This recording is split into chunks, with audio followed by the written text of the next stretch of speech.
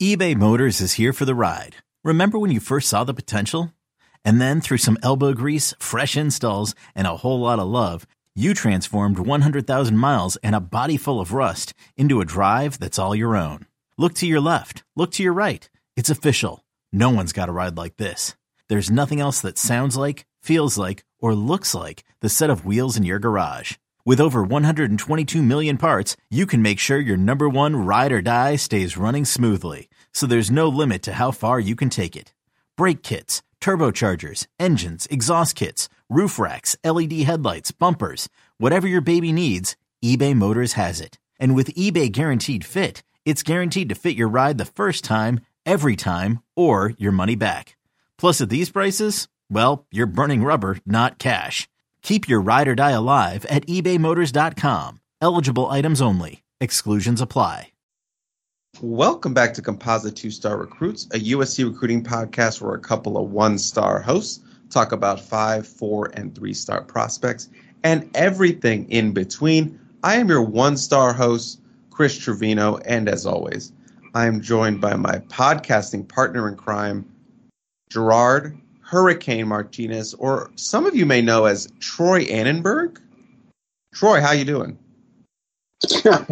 I'm doing okay. It's been a little while. I was not a professional writer at that point. I had not fully graduated from college, so that is my fan surname moniker that I used to go as back when I was just a poster on the P.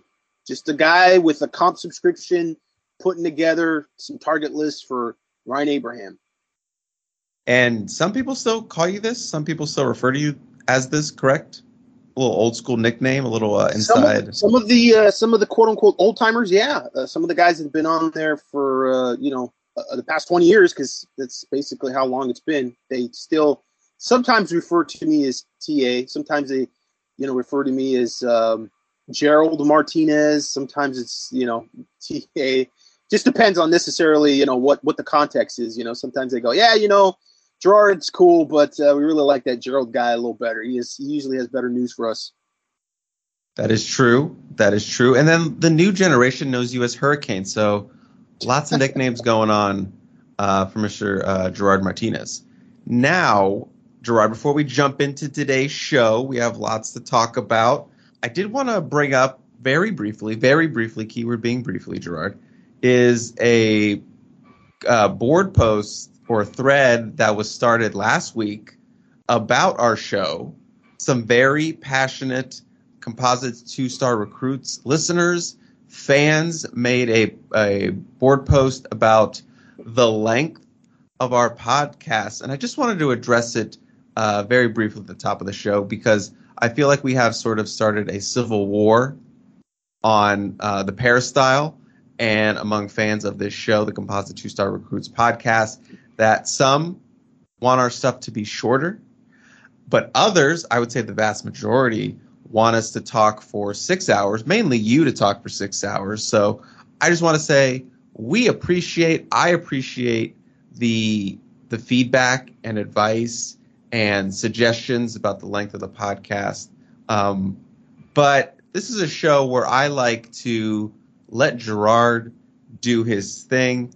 If I try to cut Gerard off or I try to cage Gerard on anything that he talks about, I get messages about it. They don't want me to shut down the hurricane. I cannot contain a hurricane. I just have to batter down and hope I wake up the next morning. That's all I can do on this podcast. So if it goes 2.5 hours, it goes 2.5 hours. It goes 3 hours. We're still chasing that mythical 3 hours. Then it happens. But this is a long form podcast, and that will be the norm in the future. But I have listened to the suggestions about it, and I will be doing timestamps. I'm doing timestamps for this episode, our 25th episode, because I feel like that will help a lot of people who don't have the time or want to listen to a full podcast. They can jump around to see what topics we talk about. Gerard, I don't know if you have any words you want to say on this heated discussion about the length of our podcast. Well, I'm glad you brought it up. I kind of forgot about that. Very long. I don't know how many pages it ended up being, but it was long. just the interest and the feedback in general is always appreciated. When we started doing this, it was just Chris jumping in saying, hey, man, we don't get you enough on the podcast doing recruiting, and recruiting is a very important aspect of the site. So we'll just do something. And I'd been doing the recruiting rant, and that was a very concise way of doing a podcast. It was basically a Q&A, and I would edit and have to delete and go back and say, okay, how can I say this more precisely? How can I say this more concisely? How can I be very insightful within a minute and a half? Because you're talking about every week we got at least 40 to 50 questions. Yep. And some of those overlap, but a lot of them, sometimes we get 70 questions and there'd be like 20 that would overlap. But that's still 50-something questions, and you're talking about getting it down to an hour. You literally got about a minute per question. You have to get it out. So that became a lot of work. That became difficult. It wasn't necessarily answering the questions. It was answering the questions in such a concise way where I felt like I was still being insightful. And that's the whole thing about this podcast. If we're not giving you information and giving you some insight and some genuine analysis, then it's just us talking. And that's not valuable to our subscribers. It's not valuable to anybody. I did also pick up on that thread that potentially we need to start charging for this podcast. I saw that, that the podcasts that go for 2 hours are usually $20 a pop. So I don't know. I don't know if we need to have a payment plan. Maybe we need to go to OnlyFans and have a cardinal tier and a gold tier for a half an hour and an hour and 2 hours. Maybe we're onto something there. I don't know. But nevertheless, we do appreciate the feedback, of course. And I know timestamps would be very valuable for people who want to jump around and don't want to go through the whole podcast. And also, potentially, and I offered this up to Ryan, maybe having something I would record that I could just give to them weekly for the Peristyle podcast. That would be the filthy casual sort of version of what's going on with recruiting this week, which would be more like 10, 15 minutes. But again, I don't know how much insight you glean from the process when it's just, talking about the stuff that you get on SportsCenter, which obviously with recruiting, you don't get on SportsCenter, but that sort of version of it relative to what we do here on this podcast. Look, I am all for putting this podcast and charging on OnlyFans, because OnlyFans, you could do literally anything. It's not just the wink, wink, XXX stuff. You can literally put whatever you want on OnlyFans. So if this is where OnlyFans leads us, a USC recruiting podcast, then so be it, Gerard. So be it. If we want to charge for it, so be it. But right now, we're going to keep it open. We're going to keep it free, and we're going to keep it long. I like the long form view. But again, thank you so much to the passion that you guys have for the Composite 2-Star recruits. Again, timestamps will be here. If this podcast does not have a timestamp, something went horribly wrong, and you have the right to attack me. You have the right to attack me in the streets, because I promised it, and I'm going to live up to it, Gerard. Now, that wasn't the cold up. What? Bike racks. What is bike racks? Oh man, Chris, you don't know the lore of the Peristyle. Anytime there's an issue and it gets to the point where it actually could become a real life physical confrontation, it goes to the bike racks at USC, which I don't even know if those bike racks are still there by the Line Center, but way back in the day, there was a couple posters that went back and forth, and one of them, I guess, was supposedly a student, and it was like, meet me at the bike rack. So anybody who's been on the Peristyle for a long time remembers that anytime you got a real issue and it's serious business here, you take it to the bike racks. I love that. Yes, that's a great alternative to what I just mumbled over. Meet me at the bike racks. If I don't have a timestamps up for this episode, you can meet me at the bike racks. I will be there, and you can let me have it. Now, that wasn't our cold open. Our cold open will be a potential commitment. But Gerard, you came in very hot for this podcast. You had a lot of energy, and I'm going to need some of that energy because I literally woke up from a nap 15 minutes before I jumped on the Skype call with you. It's been a long day, 8 a.m. practice, interviews, instant analysis. I came in for the Peristyle podcast, uploaded some videos. So I had to get a nap in somewhere before we went and did this podcast. So I am very tired. But Gerard, do you know who's not tired? Is this a sponsorship segue? I don't know. If you give me an answer, I might be able to help you out with that. I really don't know where to go because there's a fork in the road here because I know what the cold open should be, but then I also know that we have a sponsorship shout out to give, so I don't know which way to go. You just got to tell me who's not tired, or you got to tell me. You just got to help me out here. Well, I know that there's an announcement coming from defensive lineman Sam Green. No, that's not it. That's not okay. It. So see, I went down the wrong fork in the road. I had it. So I'm just gonna throw it to you again. Gerard, do you know who's not tired? I don't know who's not tired. Well, I'll tell you who's not tired, Hurricane.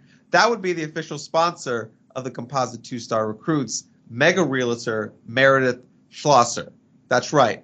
The official sponsor of the Composite 2-Star Recruits is not tired, her and her team, because they work tirelessly for their clients to help them find the perfect home for them or the seller, because they also do sales.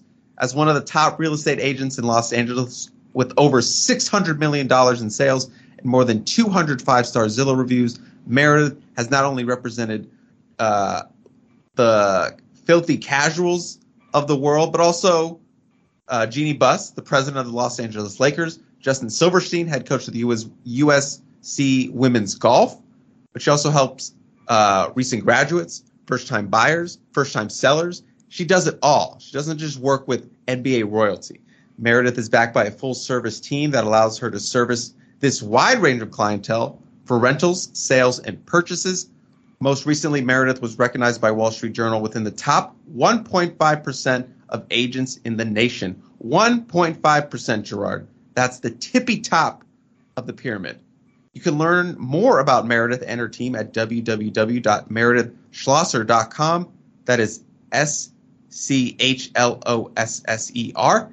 And you can follow her on Instagram, on her work Instagram, Meredith, at Meredith Real Estate Agent. Sorry, at Meredith Real Estate. Sorry, I'm all tongue today. Thank you so much to Meredith Schlosser and her team for sponsoring us at the Composite 2-Star Recruits. We look forward to working with her in the future. Now, Gerard, it's time for the cold open. You can tell how much we prepare for this podcast is I was completely blind going into the sponsor we have. Hopefully future sponsors. But yes, I like to do everything off the cuff sometimes. But let's get into the cold open. And let me just mark down what the timestamp is. So here we are. We have a incoming potential commitment for USC with unranked St. Francis defensive lineman Sam Green in the 2023 class. He will be making a commitment on Thursday. He'll be doing it on ESPN, and he is down to a finalist list of Penn State, Texas A&M, and the Trojans. Pretty impressive list for a guy that is, not ranked. He is still unranked, as I said. He's listed at about 6'2", 260 pounds. Plays for that national powerhouse out of Baltimore and St. Francis Academy. This is an interesting one, Gerard. This was one of those late defensive line offers for the Trojans on August 25th, I believe, late summer, as they're getting into things and they're kind of reevaluating that defensive line board. So here we are with a potential addition for USC 2023 class. They only have one defensive lineman on board in a 3-star Bakersfield defensive end, Grant Bucky. So this is an interesting one. I think the USC board is a little bit intrigued by Sam Green. I think a lot of people will be interested if he commits. He is an unranked prospect. We haven't had a commitment from an unranked prospect in a minute. But what is your take, Gerard, on Mr. Sam Green? Well, it's interesting. From St. Francis, not in Mountain View, not in La Cañada. So no. He is out there in Baltimore, the national powerhouse, really, in terms of recruiting and producing players, St. Francis. And he's bounced around a bit in Maryland to different schools, some smaller schools that he played at, which you might be a lot more familiar with than I, Chris, in terms of the level of competition he played against before arriving at St. Francis. But certainly, if you get to St. Francis and you start making plays, it's going to turn people's heads. So that's why you transfer to a bigger school like that.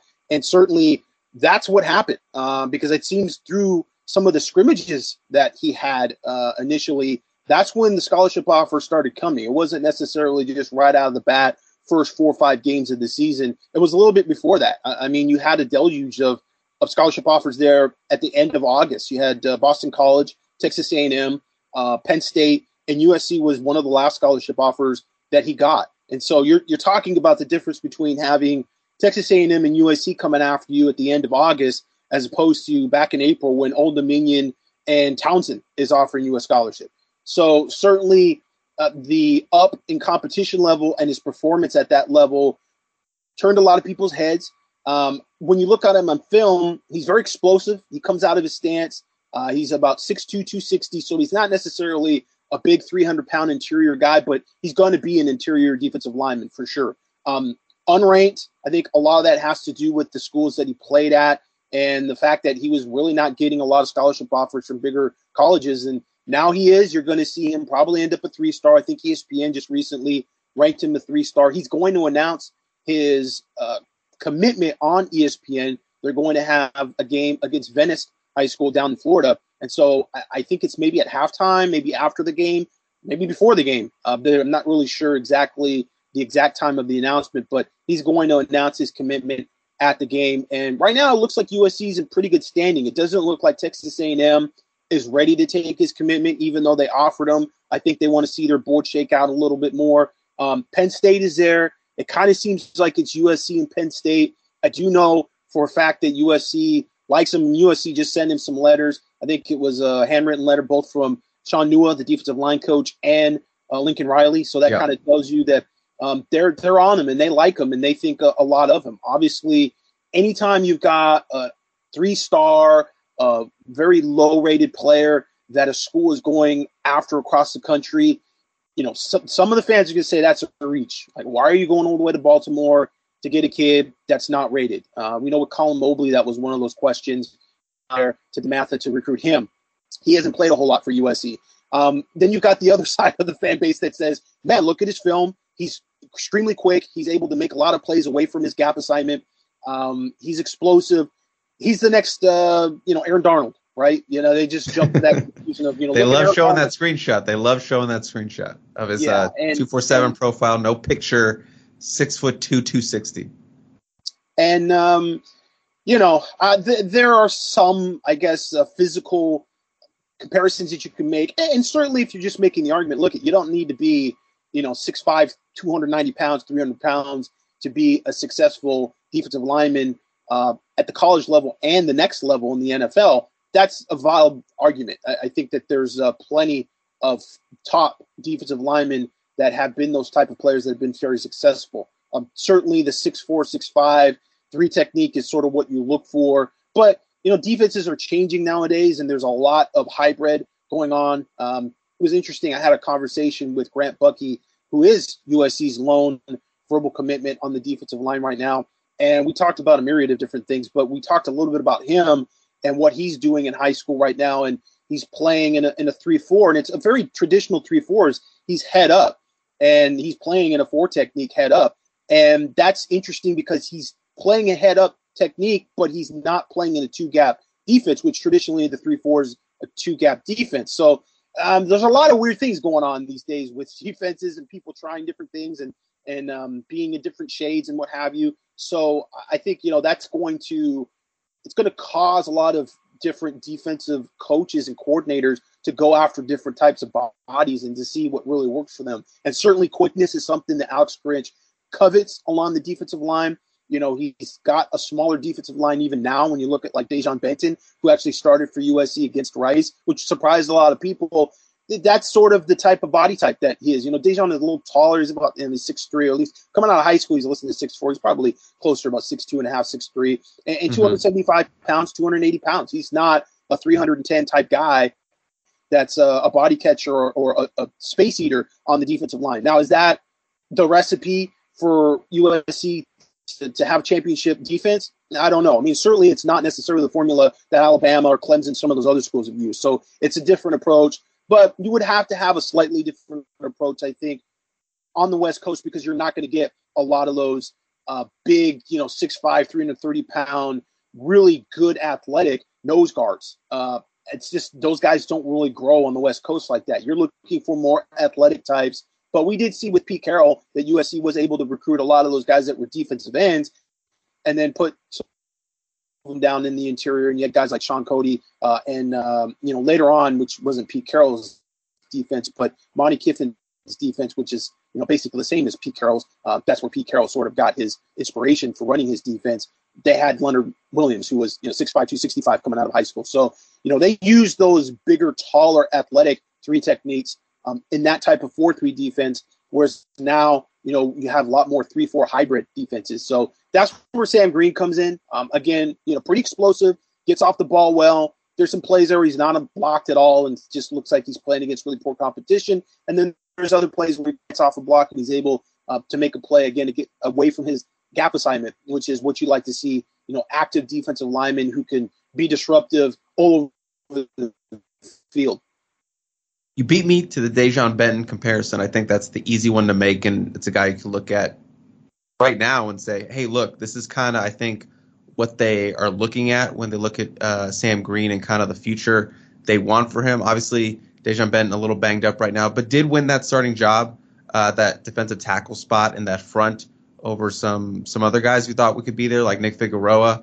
And you kind of harp back to what Sean Lewis said in fall camp about Dejon Benton and how he's kind of the quote unquote perfect fit for what they want in this scheme, that athleticism, that quickness. Because Dejon Benton, as we mentioned, makes plays. He gets into the backfield, not the biggest guy, not the strongest guy, but he just has a knack for getting in the backfield, making plays, using that quickness to his advantage over maybe some bigger offensive linemen. And I think that's kind of what you see when you watch Sam Green. I think Sam Green is a little bit more athletic, has a little bit more explosiveness, as you mentioned, has a really good get off. And, I think he'd be one of those project players to add that you can kind of build around. Now, you mentioned kind of, Colin Mobley and DeMatha and, why would you go across the country? And I think, as we've seen, USC has really kind of put this emphasis on recruiting the DMV. And if you're listening, you're like, oh my God, he's going to make another DMV reference. Of course I am. I think getting players like this is a good way to kind of keep that door open. Getting Colin Mobley. Obviously he wasn't recruited by this staff, but the last staff. But he's still on the roster. He wasn't sort of a guy who was kind of pushed out. And I think they sort of recognize that. Having a guy that comes from the Trinity League like Caleb Williams, Colin Mobley, it helps when you have those guys on the roster. There's always talent coming out of that league, and it helps when you have a couple across the country on your roster. You can look at them and be like, hey, these guys have made the transition. These guys are doing well with us. And I think the same goes for St. Francis. There's a reason why Nick Saban in Alabama always recruit the heck out of that school, St. Francis. They've picked up multiple guys there, and they always seem to have one guy like every other class that comes out of St. Francis. So I don't think this is a bad guy necessarily obviously that can help you down the line with your defensive line, but also a guy that you kind of hold on to and put in your class, and you can kind of say down the road when St. Francis has that next big prospect, you can be like, hey, we got our foot in the door with Sam Green. Now we can go back and maybe go for a bigger fish down the line, whether that's a linebacker. Remember, Shane Lee came out of St. Francis. So they had lots of talent that comes out of there, and I think this is a nice little building block to that relationship you can build out there in Baltimore. Yeah, although to play devil's advocate, I think most of the guys that Alabama's getting are 4- and 5-star guys. Certain Shane Lee was one of the top linebackers in the nation when Alabama went in there.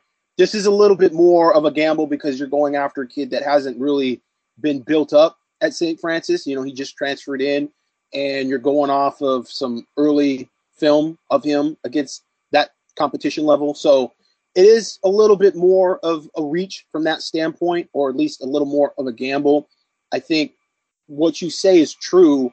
The caveat there is those guys have to perform at USC. And so, Colin Mobley really hasn't done a whole lot. We don't know really what his position is on the depth chart in terms of how much the coaches like him and dislike him. I haven't really heard a whole lot about him mentioned, and obviously we don't get to see a lot in practices to really have our own evaluation of how he's doing. I mean, Earl Barquette is another guy that comes in, transfers from TCU, who on film looks really good to me. I mean, he looks like a guy that Alex Grinch likes to use all day long. We haven't seen anything from him, really haven't heard much from him. Even in the spring game, he wasn't used a whole lot. So there are definitely question marks in terms of how deep is the interior of the defensive line for USC. Do they have some guys there that they like, or are there some guys just collecting dust basically and are sort of dead weight on the roster? And if that's the case with a guy like Cullen Mobley, then obviously he's going to transfer out. And then that works against you going back in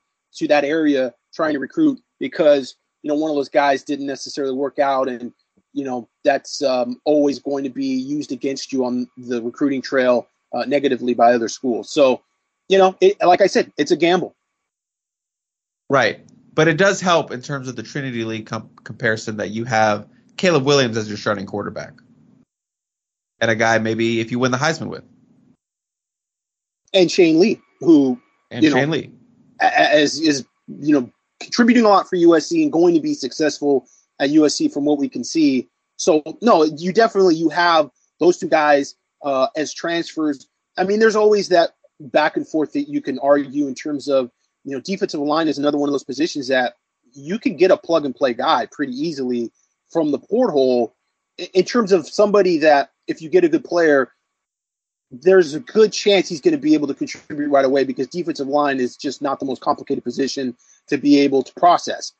On the other hand, it's just like, with offensive tackles, those guys go really quickly. I mean, they are like, Elmo at Christmas, right? Like this, they're just like that gift at Christmas that just goes off the shelf immediately once they hit the porthole. Any type of good defensive lineman that has actually contributed, man, everybody and their brother is going after them. And that's been, unfortunately, the one thing that USC has not really been able to get any high-profile guys out of the porthole on the offense or defensive line recently. And that would be the two positions where, because you don't have a lot of maybe immediate impact players on the West Coast, those sort of ready-made Ellis McCarthy's, those guys don't come around very often. Ellis McCarthy, former 5-star from Monrovia, who was 6'5", 315, coming out of high school. And he looked like that guy that you go down to Georgia for.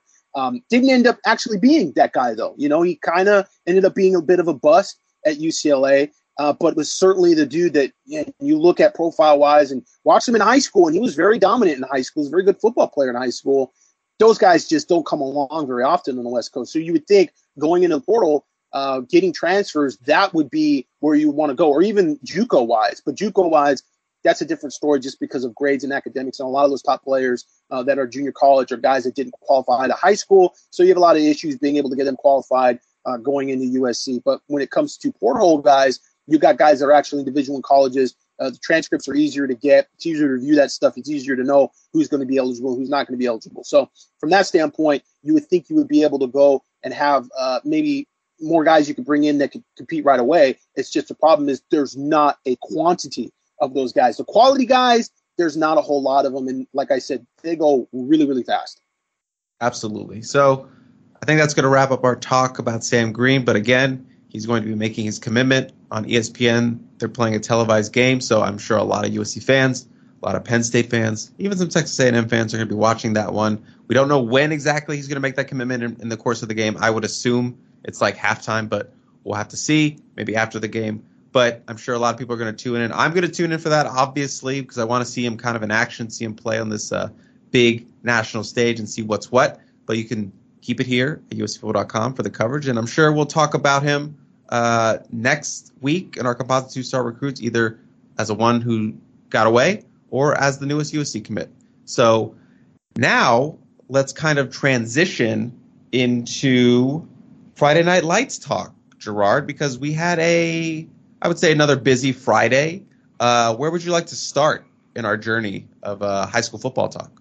Well, we're up and down the coast this week. Right. We're in Northern California and we're in Southern California. So you and Shotgun were actually up north, and you were able to see one of USC's offensive lineman recruits. He was rated at one point as a defensive lineman, but he has now been re-rated as an offensive lineman, Amos Talalele.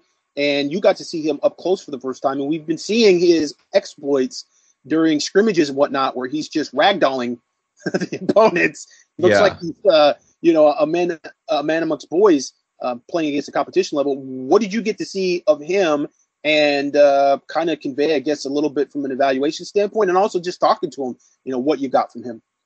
Yeah, I'll be honest with you. I was super excited to go see the legend that is Famous Amos.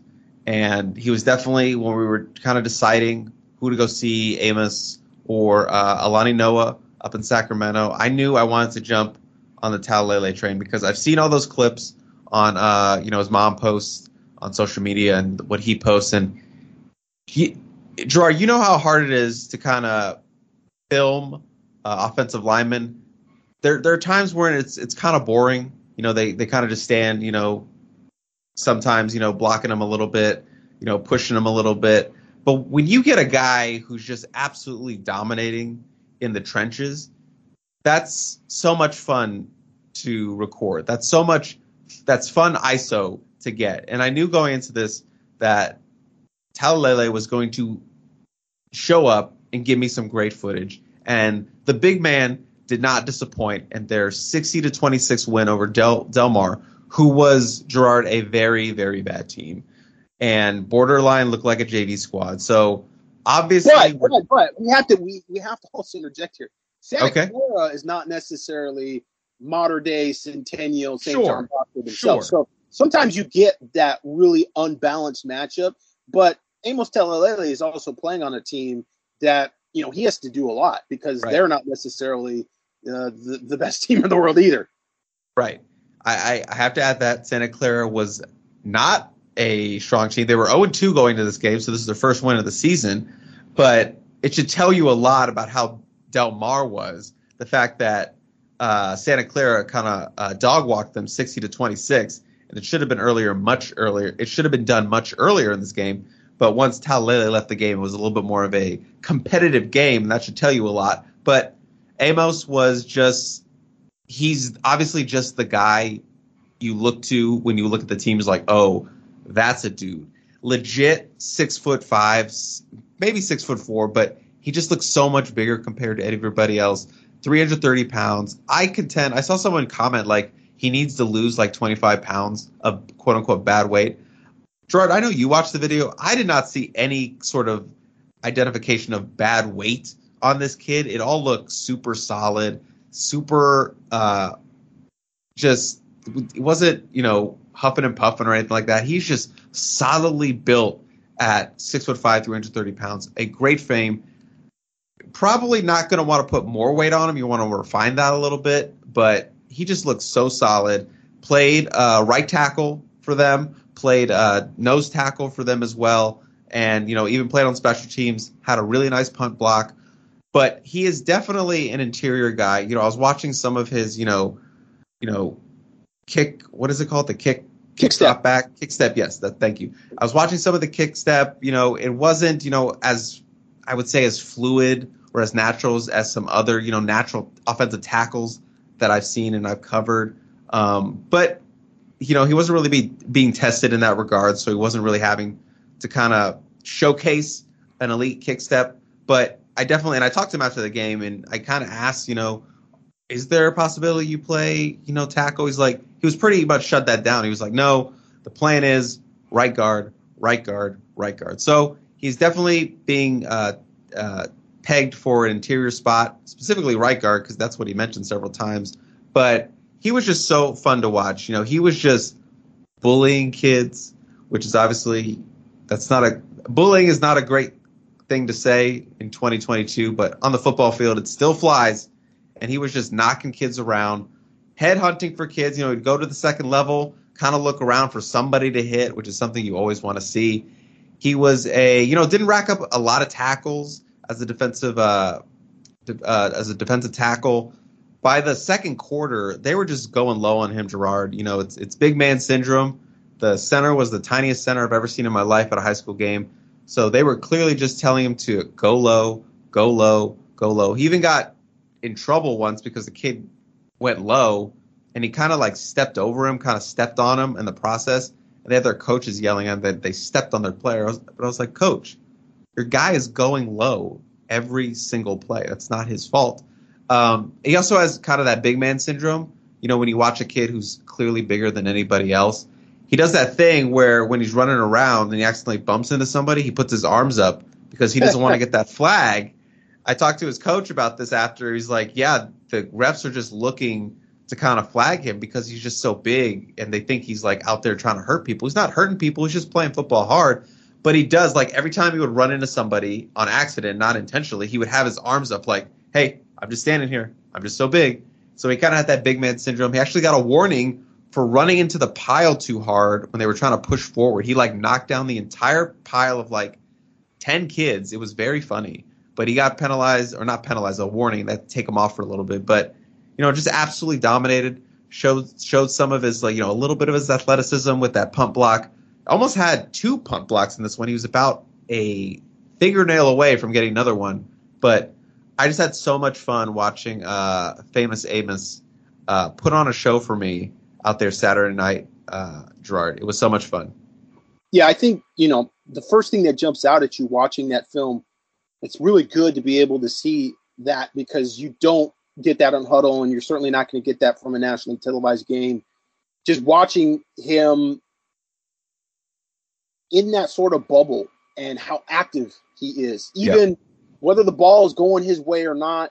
You know, probably one of the bigger issues that you'd have to worry about him on the interiors is making sure he doesn't get too far downfield on, you know, screens or certain pass plays. Cause, you know, he has a great punch off the line. So if he's just punching and he's moving down to that second tier, he gets down there pretty quick. He's very sort of, you know, short shuffled, but I think, again, you're moving him inside. He's going to play more in a phone booth. He's just going to be a menace. I think he's really big. I don't think you need to take a bunch of weight off of him. I don't like that sort of a Pac-12 thing where it's like, okay, we got to get everybody down to 275. It's like, listen, man, if you want to be able to play with the big boys, you got to have big boys. And, you know, you don't like hear about Ohio State. Oh, they recruited the guy and he's 320. And, oh, my gosh, let's get him down to 280. That's BS. You don't want to do that. And he'll get better weight on him, but it'll be converted slowly. And it's not one of those things that, like you said, he was very active running around all over the field, didn't look tired, didn't have his hands on his hips.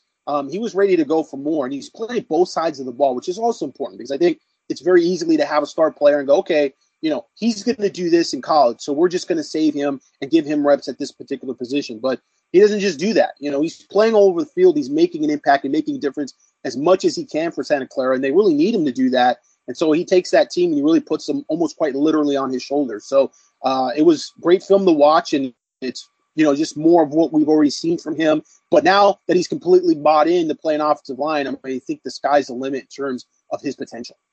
And I will say Josh Henson was there. This is the first coach that I've seen, USC coach that I've seen at a high school game this season. Josh Henson, number one. Josh Henson was very low key with this game, Gerard. He did not come on the field.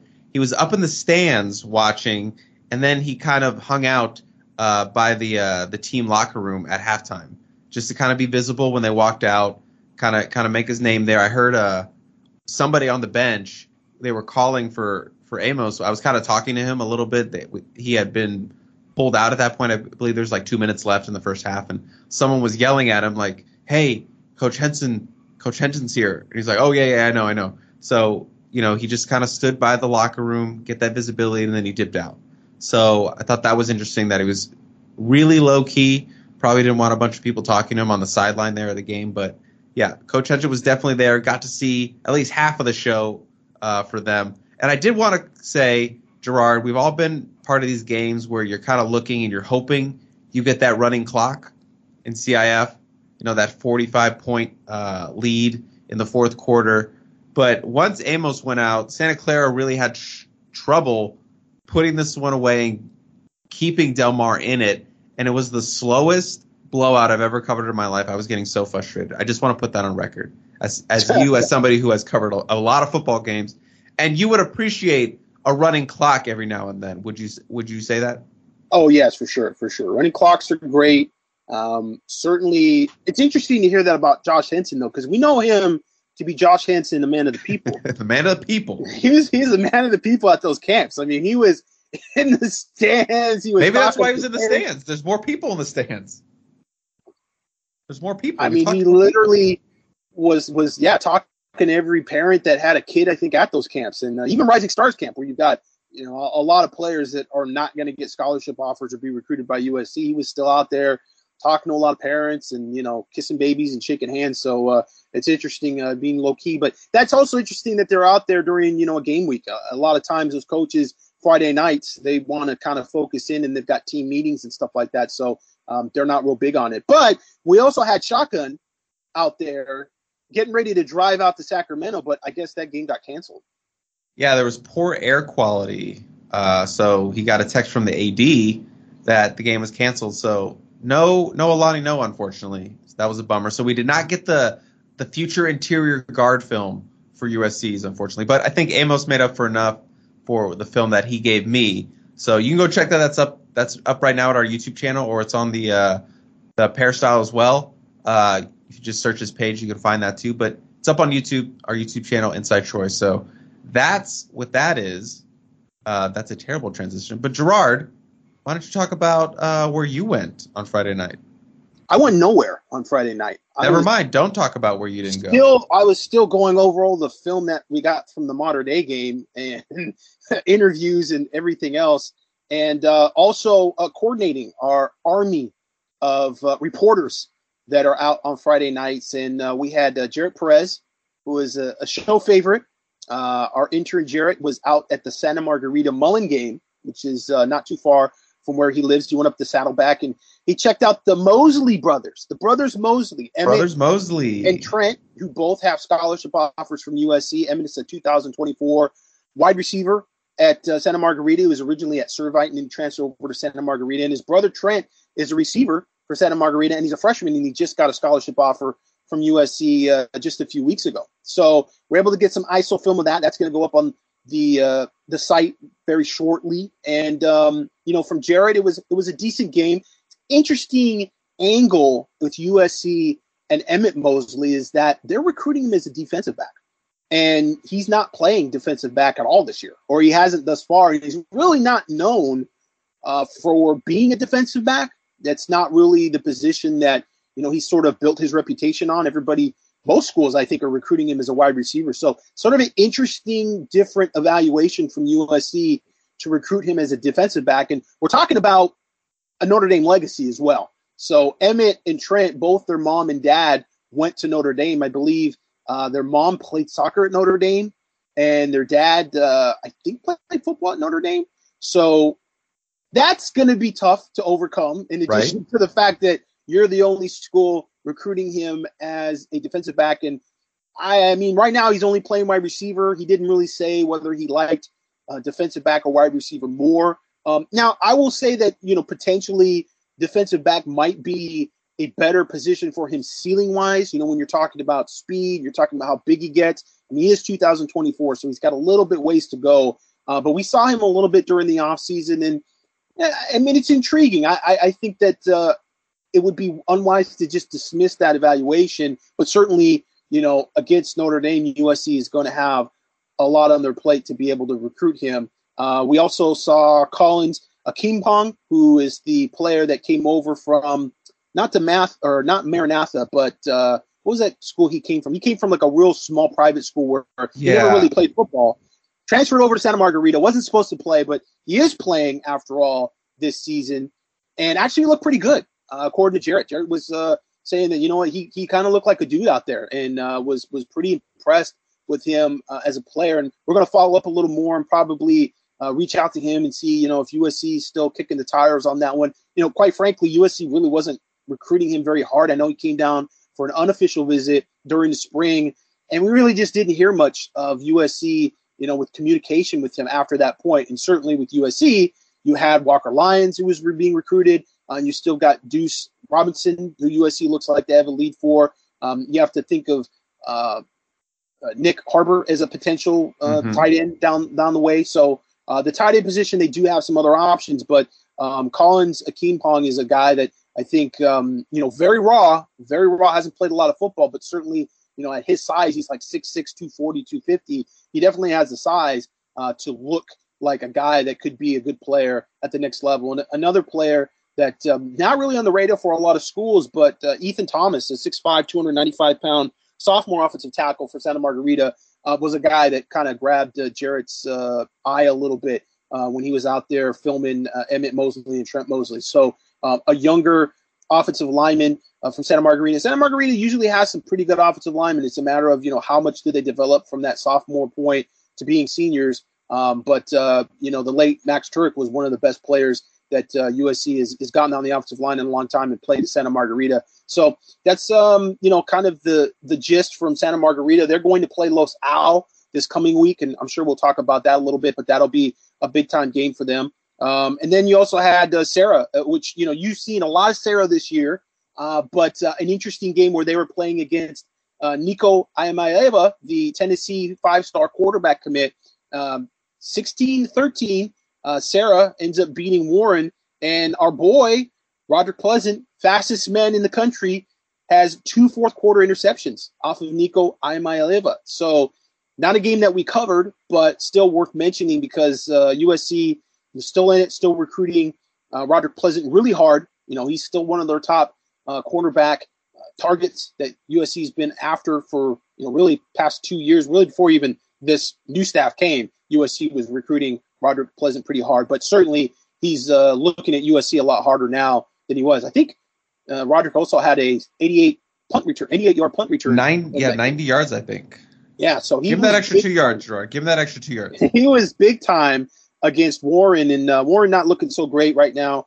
We were thinking Nico Iamaleava was going to play at Long Beach Poly this year, and then ended up staying at Warren. So hasn't been a real good year for them. Corona Centennial blows out Jay Sarah 41-0 after getting blown out by Mater Dei the week before. Husky offensive line is looking pretty good. Caden McKee, Brent Helton, and Wade Helton, the twins, the underclassmen, they're guys that we're going to have to look at in 2024. I thought they played particularly well against Mater Dei, even though they kind of just got dominated by Mater Dei, but it wasn't one of those things where I think the score was a little closer than maybe it suggested in that game. But Centennial has some guys, and that's a pretty good win for them, blowing out a Trinity League team. It's always a little feather in your cap when you're able to do that. And then Los Alamitos blew out Servite, which we expected, 47-14. An easy game for them. Still no T.A. Cunningham, the five-star junior transfer from Georgia. Probably not going to see him this week either. Maybe the following week we'll see him. Usually those hardships, it's a 5-game sit-out, so we'll see that unless CIF is making some type of rule where they're just going to have to sit out the whole year, which I don't think so. But he wasn't playing in this game. Orange beat La Habra 24-12, which is a good win for them. Jet White had his first interception of the year. The 2025 cornerback that's committed to USC already. And USC running back commits had a big week, Chris. The big boys, actually not big boys, but the guys running behind the big boys. One of them is a thick boy. Thick boy for sure. He's built like a pineapple grenade. That's a what? Oh, like those are like the classic grenades with the little the old F1 dimpling or whatever. Okay, I got you. Quentin Joyner, big night with 191 yards. Not quite Roderick Robinson level of going bananas, but 191 yards, 3 scores on 8 carries, Gerard. 8 carries. That is a massive night for the USC running back commit. And then Amarion Peterson, 178 yards and 3 scores on 11 carries. So 6 touchdowns between them on 19 touches. That's insane, Gerard. That's a beautiful thing. I mean, hey, listen, USC, and we'll probably talk about that when we talk about the Stanford game, but using those 2 back sets, having 2 senior running backs, I mean, you look over at Texas and you're like, okay, that's the future right there for USC. Mm-hmm. So I mean, you've got Amarion Peterson, who's a good 6'1", 200-plus pounds. He's the bigger back of the 2, and he's having a really good year and kind of an off-the-radar guy because he plays at a smaller school. But Quentin Joyner is a guy that's pretty much been on the radar. And, I think we were asked a question a few weeks ago about, what prospects in the committed class would you worry about the most decommitting? And it would be probably those 2 running back prospects. You've got Ruben Owens, a 5-star number 1 running back in the country that's committed to Louisville. A lot of people think he's not going to stay committed to Louisville. But if that sort of doesn't work and those Texas schools see that he's not going anywhere, you do wonder if they pivot and they start looking inward. And Quentin Joyner certainly would be high on that list. He's a guy that's having a really good year, and Manner's having a pretty good year just overall. And, both of those running backs, you can see where they would fit for USC. You can see where they both have physicality, much like the running backs that they have now. They've got decent size, not huge size. Neither of them are really necessarily burners. You've got Raleek Brown there, and he's going to be there for the future, and he'll be that guy for the future. You would like to see potentially maybe USC take a gander at the portal at the end of the year, because you never know. You could get a real quality back out of the portal, seeing that you're going to have 2 seniors leaving. That's going to open up the door for potentially a guy that's a plug-and-play guy that they can get. So you don't necessarily think that 2 is the tops for USC, and that's what's going to make, I think, the numbers trying to project so hard, because it really sort of depends. Like, okay, do you take a guy out of high school at the end of the year when you're just looking for best player available, or with that window opening up, do you start to look at potential transfers? And running back is definitely a position where you can just grab a guy who's a really good player. I mean, you think about some of the guys that came out just this past year in the portal, not just the guys that USC got, but some of the other guys. You got some 5-star level players that you can plug right into your program. And if USC keeps playing offensively like they're playing, all of those top players are going to want to look at this offense. And that's, again, something we can get into when you talk about that Stanford game. Can I just get your quick reaction to Roderick Robinson's night? We might need to have a little bit of Roderick Robinson lore in the podcast, because it seems like it's very, very thick in the peristyle. He is the champion of the peristyle. He's become one of those players that they just, the numbers, the stats, they're just too much for the posters to fathom. USC has to get Roderick Robinson under all circumstances. They have to get him. Personally, I think he would have to be somewhat of an H-back for USC. I don't think he fits with what they want and what they're looking at. We did see him against Alemany, which is one of the better teams that Lincoln's played against, and they're not really great this year either, and they shut him down completely. So you do have to take into context the competition level and sort of some of these games that he's had in the teams that he's playing against. So I'm not necessarily on the train of, especially with what USC has committed now, they need to get Roderick Robinson. I think he's a decent player for sure, but I don't know that with USC they wouldn't look at him more as a potential fullback, which is a position that they have in this offense. I mean, you have Lake McCree kind of playing that position right now, but at Oklahoma, Lincoln Riley tend to use a guy that was a little smaller, a little more bulky, a little more of a run threat at that position. Yeah, and I just want to say, but you do mention, level of competition, but 32 carries, 476 yards, and 8 touchdowns is just ridiculous however you want to cut it up, though, Gerard. That's just ridiculous. That's preposterous. And I just want to say Collins' old school was actually Fairmont Prep. Just a little, update for you. You don't care. I don't care. I was just reading you don't an announcement from Mater Dei that was saying that they're not going to play the Bosco game at SoFi. So interesting. They want to maintain their home field advantage at the Santa Ana Bowl. Boo. I say boo. I mean, we wouldn't have probably covered that game, right? We don't like covering those big mega games. Well, Gerard, I don't. Famously, Gerard doesn't.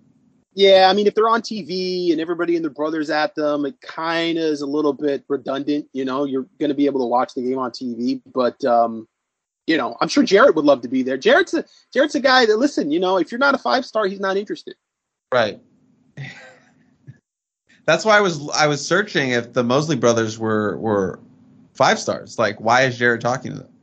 Why did you send him to a game where it doesn't matter? I think he really went down there to see Collins Akeem. I think he really that was the end goal. I think he sees some future potential there, and that was his reason for going to that. And he lives pretty close to Saddleback. Fair enough. That is going to wrap up Friday Night Lights. Gerard, is there anything else you want to touch on with Friday Night Lights before we move on to our next topic? Anything? Nope. Nope.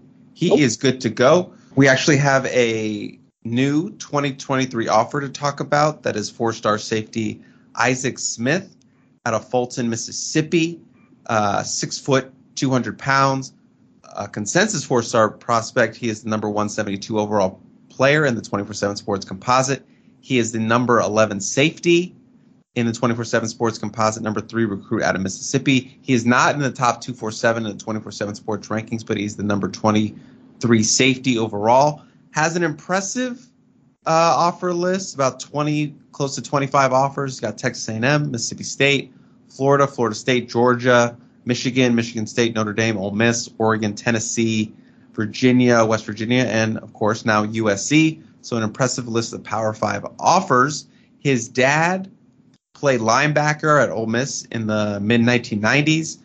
They have the crystal ball lead at 75% of just 2 predictions, but this feels like another one of those Mississippi offers that, like Kalen Bryant, right? That's the name, defensive lineman?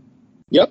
Yep. Bryant, yep. Tag Dave Emmerich, one of the new football operations athletic director guys that came from Mississippi State. So it sounds like Dave Emmerich, had some intel on Isaac Smith, from his days of living down there and covering, or not covering, but working with that staff and recruiting the area. So he's probably very familiar with Isaac Smith. So went ahead and told, hey guys, I know this guy, Isaac Smith down there. I think we should offer him. So feels like one of those offers. So an interesting offer, knowing that USC does have a very good defensive backboard still up there. They did just lose Braxton Myers. So this is an interesting offer to come out there on the heels of that. But Gerard, what is your take on Mr. Isaac Smith? Yeah, not that there should have been any confusion because I think we were pretty clear about it. But yeah, the talk that Braxton Myers decommit because USC was recruiting Jason Mitchell, who may reclassify out of the 2024 class to the 2003 class. This kind of, if you were confused still or didn't believe us, this kind of verifies that, USC still moving in a different direction for 2023 when it comes to safeties. And Isaac Smith, interestingly, ranked 1 spot higher than Braxton Myers in the composite rankings for 24/7 Sports. Definitely a safety. I think with Braxton Myers, the interesting thing is he was playing cornerback in high school and most projected him to play safety, whereas Isaac Smith is a straight-up safety. Right? He's playing safety single high most of the time at the high school level and comes down real hard, makes a lot of very physical tackles near the line of scrimmage, making some pretty big hits, but he's a safety through and through. And so this is a move in that direction to just get another safety on the board and perhaps a player that doesn't necessarily overlap as much with Roberson, the 6 foot, 200-pound safety slash receiver out of Red Oak, Texas. He's a 4-star. He's a guy that does a lot of things that Braxton Myers does and was really recruited very similarly to Braxton Myers in terms of Dante Williams' recruiting pitch and his vision for him fitting into the Trojans' defense. Warren Roberson and Braxton Myers, there was just a lot there that it seemed like they were basically getting the same recruiting pitch, which I thought was interesting coming away from the Golden Hour recruiting weekend that USC had. I just talked it up to, hey, listen, USC's looking for that body type. They're looking for versatility with their safeties and their corners. And so they're going to have a bunch of guys that are in that 6 foot, 6'1" range, 200 pounds that can kind of do a little bit of both. But here, I think USC kind of moving, well, profile-wise, sort of similar in height and weight, not necessarily very similar in terms of the production that they have at the high school level. Like I said before, Isaac completely a safety, play safety. That's just what he does at the high school level. Whereas you got a Rowan Roberson who plays both sides of the ball, can do a little corner, probably more of a safety, but certainly a guy that I think versatility is why you recruit him. And that's a guy that, again, a lot of people just kind of want to write him off and say, he's a solid lock for USC. He's a silent commitment. TCU's been trying with him. He just got that offer from Texas.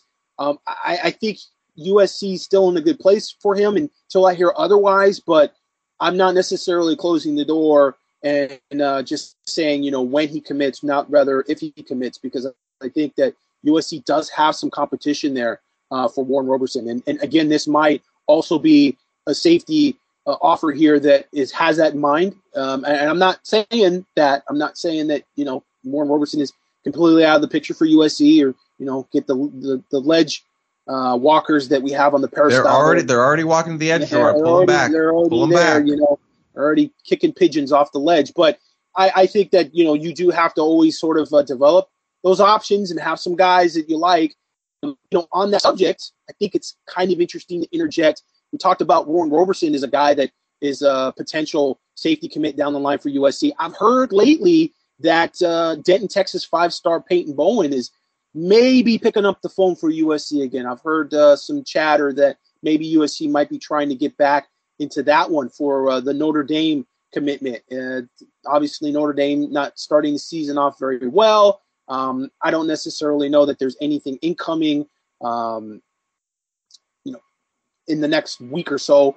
But drop a little scoop here, Gerard. It's just there's been some chatter, a little bit of that Keon Keeley chatter that we were hearing. Not quite as loud, but that could potentially be a guy. Again, when we talk about visits during the season, and as USC progresses during the season, if they continue to impress, they continue to win games, there's going to be some prospects that are committed to other schools that might be picking up the phone and making some calls. And so I've seen that in the Pete Carroll era, and I don't doubt that if USC can build that type of momentum on the field, we would see that again with Lincoln Riley. And I'm just surprised you're dropping some scoop here, Gerard. I know this is a free podcast, as has been pointed out by the Peristyle, which may not be free in the future. That could always be subject to change. The filthy casuals are going to like that. They're not pleased with that that potential change.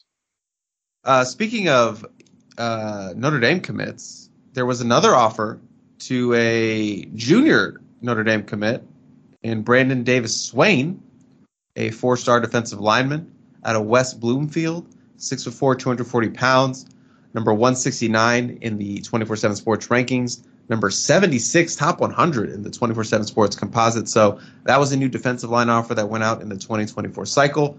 As we know, 2023 defensive line recruiting is very important. 2024 defensive line recruiting is also going to be very, very vital for the Trojans. So interesting. They're kind of looking at some Notre Dame commits.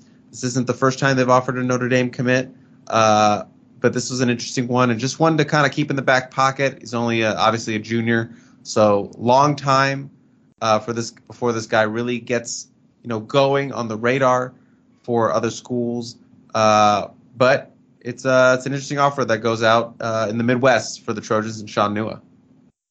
Yeah, not really timed for the Vultures to start circling Notre Dame. I think it's a bit early to do that.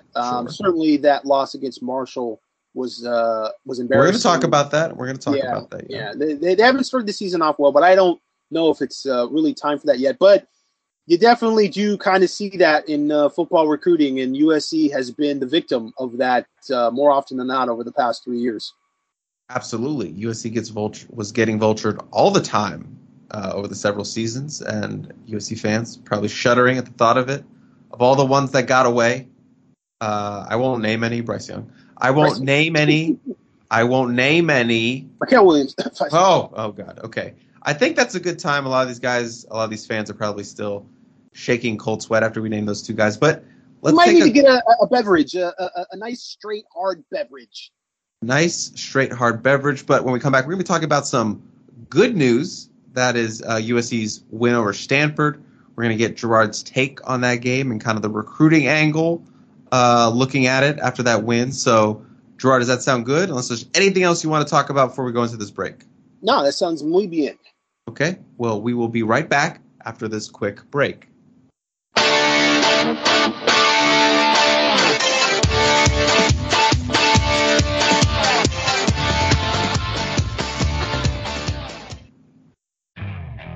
Okay, picture this. It's Friday afternoon when a thought hits you. I can spend another weekend doing the same old whatever, or I can hop into my all-new Hyundai Santa Fe and hit the road.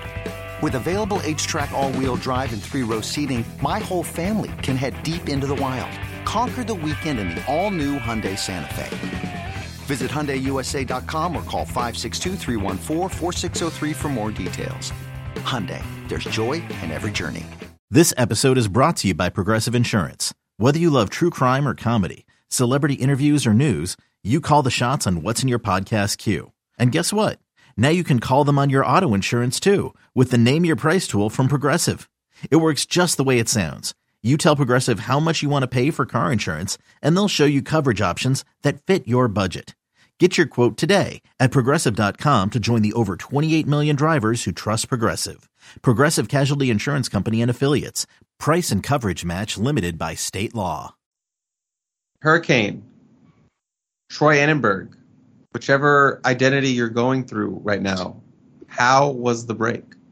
It was wonderful. The Hurricane is ready to blow down some trees. So let's talk about USC versus Stanford. Yeah, so what was your kind of big takeaway, or where do you want to kind of start with this game?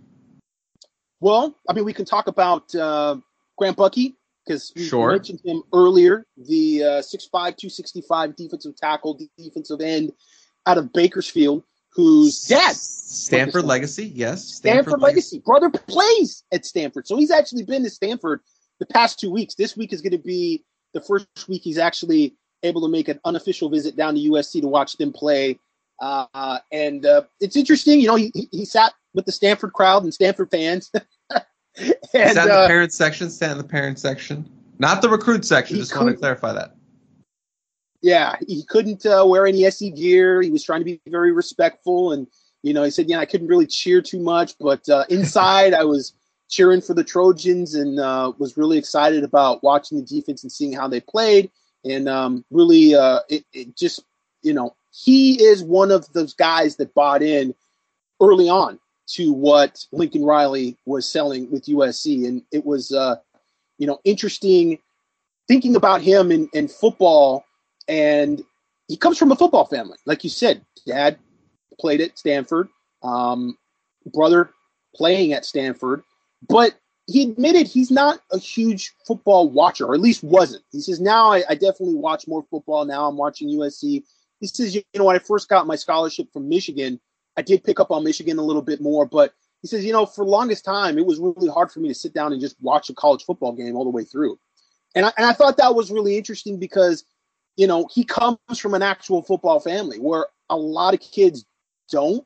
And they're really legitimately just looking at box scores. They don't even remember, who did what and who scored what. They just know wins and losses for the most part. And that sort of opened us up to an interesting conversation that was happening on the Peristyle about David Bailey, the former linebacker recruit out of Mater Dei last year, high 4-star recruit, one of the few players that was highly rated that was still considering USC despite Clay Helton getting fired. And he made a couple unofficial visits to USC. He made one unofficial visit for that Stanford game where Stanford blew USC out 42-28. And I talked to David Bailey numerous times during the recruiting process. And, some fans were asking about him. And I think, deep down, the real motive behind this discussion is, is David Bailey going to jump in the portal now and go to USC? That's really yeah. Just looking through the thinly veiled comments about him and being recruited by USC, I think ultimately that's what Trojan fans want to hear and would like to talk about, which I have no information and no thoughts on him transferring to USC. He picked Stanford, and one of the things that I pointed out, just speaking to him and other sources, was, he wasn't a big football fan before being recruited. And when I say not a big football fan, I mean he didn't watch football at all. And in fact, he was very surprised that USC even fired Clay Helton. Not that he was surprised that they would fire him from a performance standpoint, but surprised that college universities could actually fire their head coaches. So he was stunned by that. He thought that they were like professors and teachers, and they didn't get fired that way. So anybody can be fired. It was interesting because I had a conversation with him, and at that point, Clay Helton had been fired, but he went on to talk about, well, the rest of the staff is there, and I have a good relationship with Todd Orlando and a good relationship with Armand Hawkins and Gavin Morris. And I, stopped to myself thinking, well, are they telling him that the whole staff is going to still be there? And so I mentioned this conversation to Greg Biggins, and Greg and I were talking about it because Greg had just talked to David Bailey as well. And I said, I don't know if this is just what USC is telling him or just what he thinks, but he thinks the whole staff is going to stay there and they're just going to replace the head coach. And Greg goes, dude, I talked to him and he was stunned that they fired Clay Helton. I said, no, yeah, I know. He said that too to me, that he was just that out of the loop in terms of how college football works, from being a big business standpoint. He really just didn't have any idea of it. And really all he knew of USC was what he saw from USC last year, to be perfectly honest. I mean, I'm sure he's seen some USC games and talked about USC football maybe here and there. But really, if you're a recruit and you've made the determination, listen, I'm going to stay on the West Coast. I'm not going far away from home. I'm going to look at 2 schools, maybe 3 schools. And Stanford and USC were there from the start. UCLA was kind of there. I think he did take an unofficial visit to UCLA during the season. But it was really USC and Stanford for the bulk of his recruitment. And Clay Helton gets fired. And you've got an interim staff there, and they're kind of recruiting him. But he clearly has a better relationship with Stanford. Everybody's like, well, he went to Stanford because of the academics. I never got that sense. I think the academics, quite frankly, and I think he might have basically said this to me, quote unquote, are kind of a wash. Now, I know a lot of people are going to say, well, that's not true. Look at the numbers, look at the degree, blah, blah, blah. And I'll have some statistics to throw out there. But you're talking about a 17-year-old kid, and you're talking about a family who's trying to make a decision, and they're looking at the business school. And USC does have a very good business school.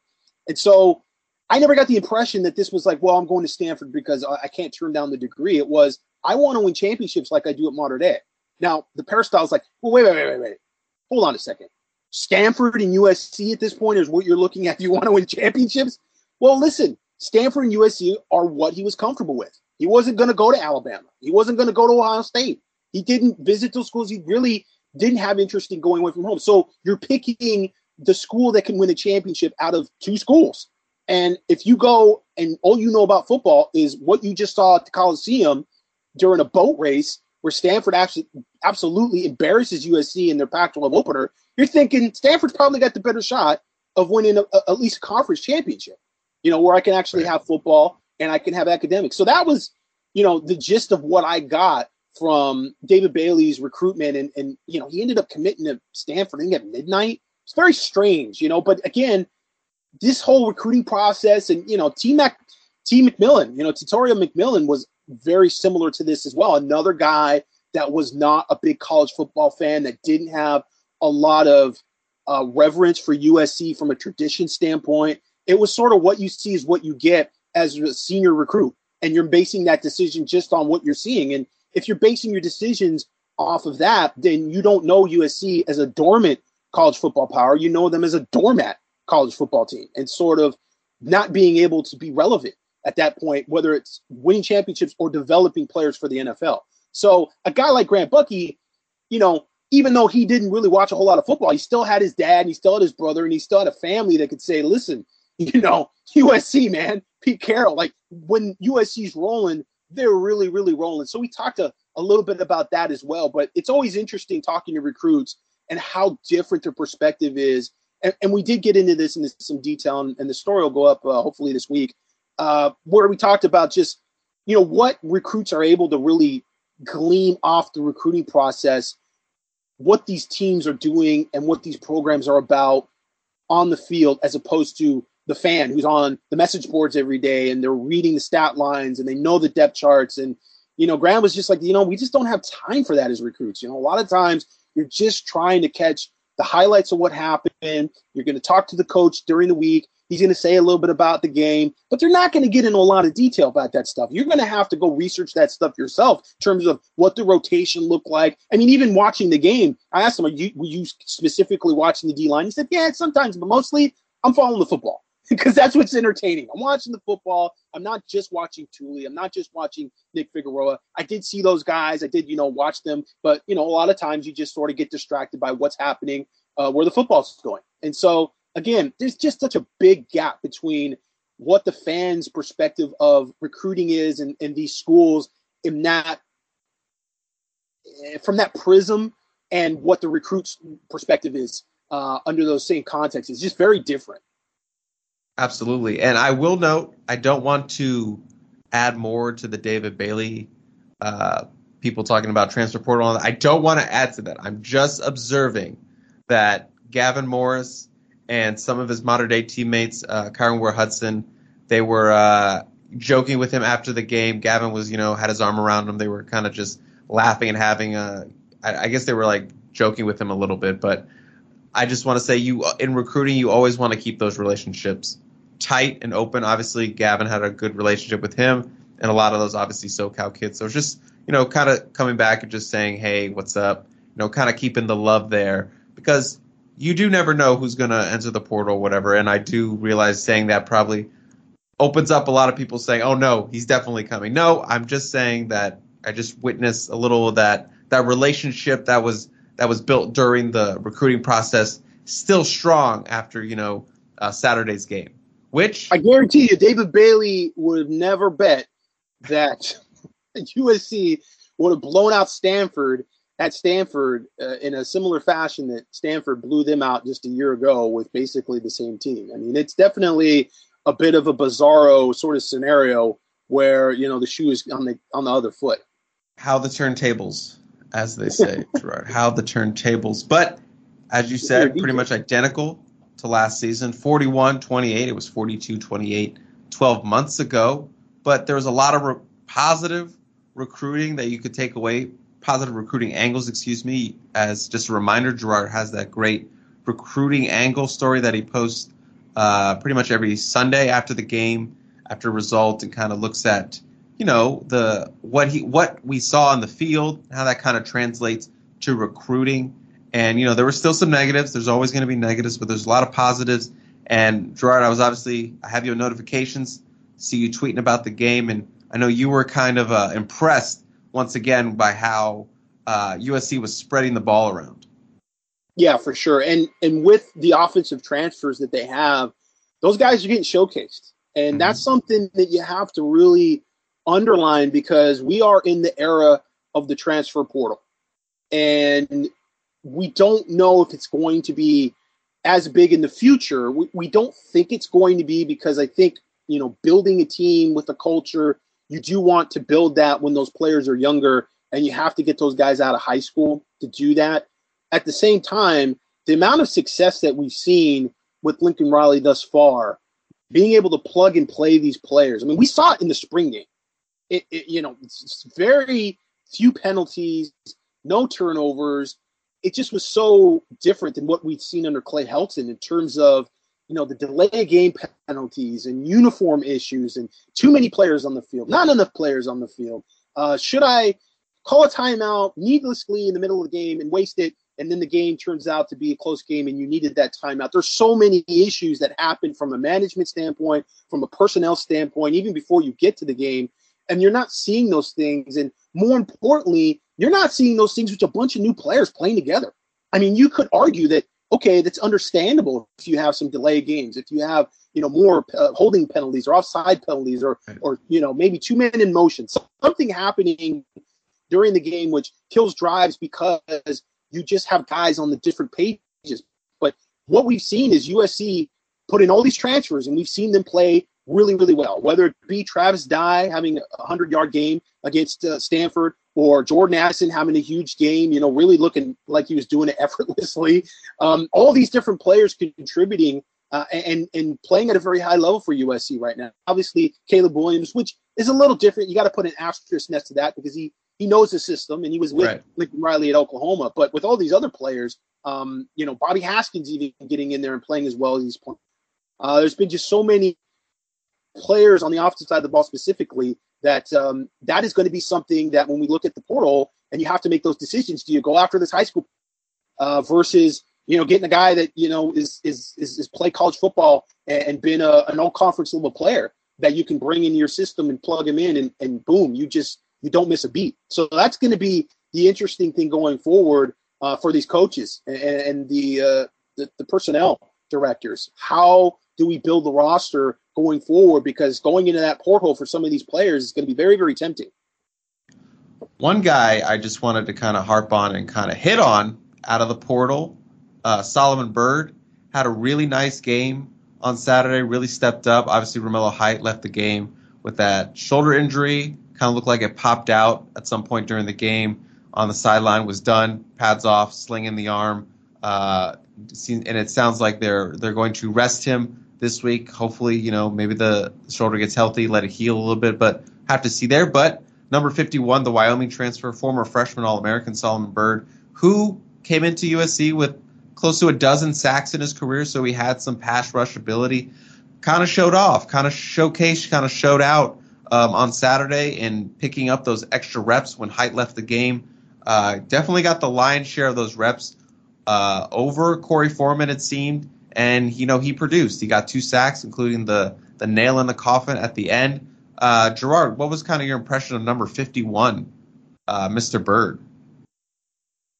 Yeah, I thought he played well. I think, you've got to have depth. And I think if there's one position where USC's got a little bit of depth, it's at the edges, because you've got Nick Figueroa there, and that's a guy that a lot of people overlook, but has been a productive player for USC in his career. Almost surprisingly so, coming out of the junior college ranks. And so you bring in Byrd, and you already had Romello Height, and everybody loves the way Romello Height looks, but in terms of production, I mean, that's kind of been his MO. Can he stay healthy? And right now with that shoulder, he might need surgery on it. So he may be a guy that, we really don't see a whole lot this year. And obviously people want to see Corey Foreman step up. That's a recruiting sort of impact player right there, because we've talked about it before. If he can't produce and he can't be that guy and he ends up transferring out USC, it does hurt USC a little bit. It's one of those things that will be used against them on the recruiting trail. Having said that, I feel like Corey Foreman's flashing, man. I think he's there. He's sort of flashing on some plays. It's just a matter of not following through and being a guy that's making the actual tackle. Uses his speed. He gets an edge on the offensive tackle. He seems to be there on pass rush situations, but just doesn't seem to have the bend or the instinct sometimes to be able to actually complete the play and make the tackle. So still got to see him evolve. And he is a true sophomore, so I don't think people need to get carried away yet on, how much he's doing or not doing. But I think, Byrd definitely getting in there, a little bigger body, in fact.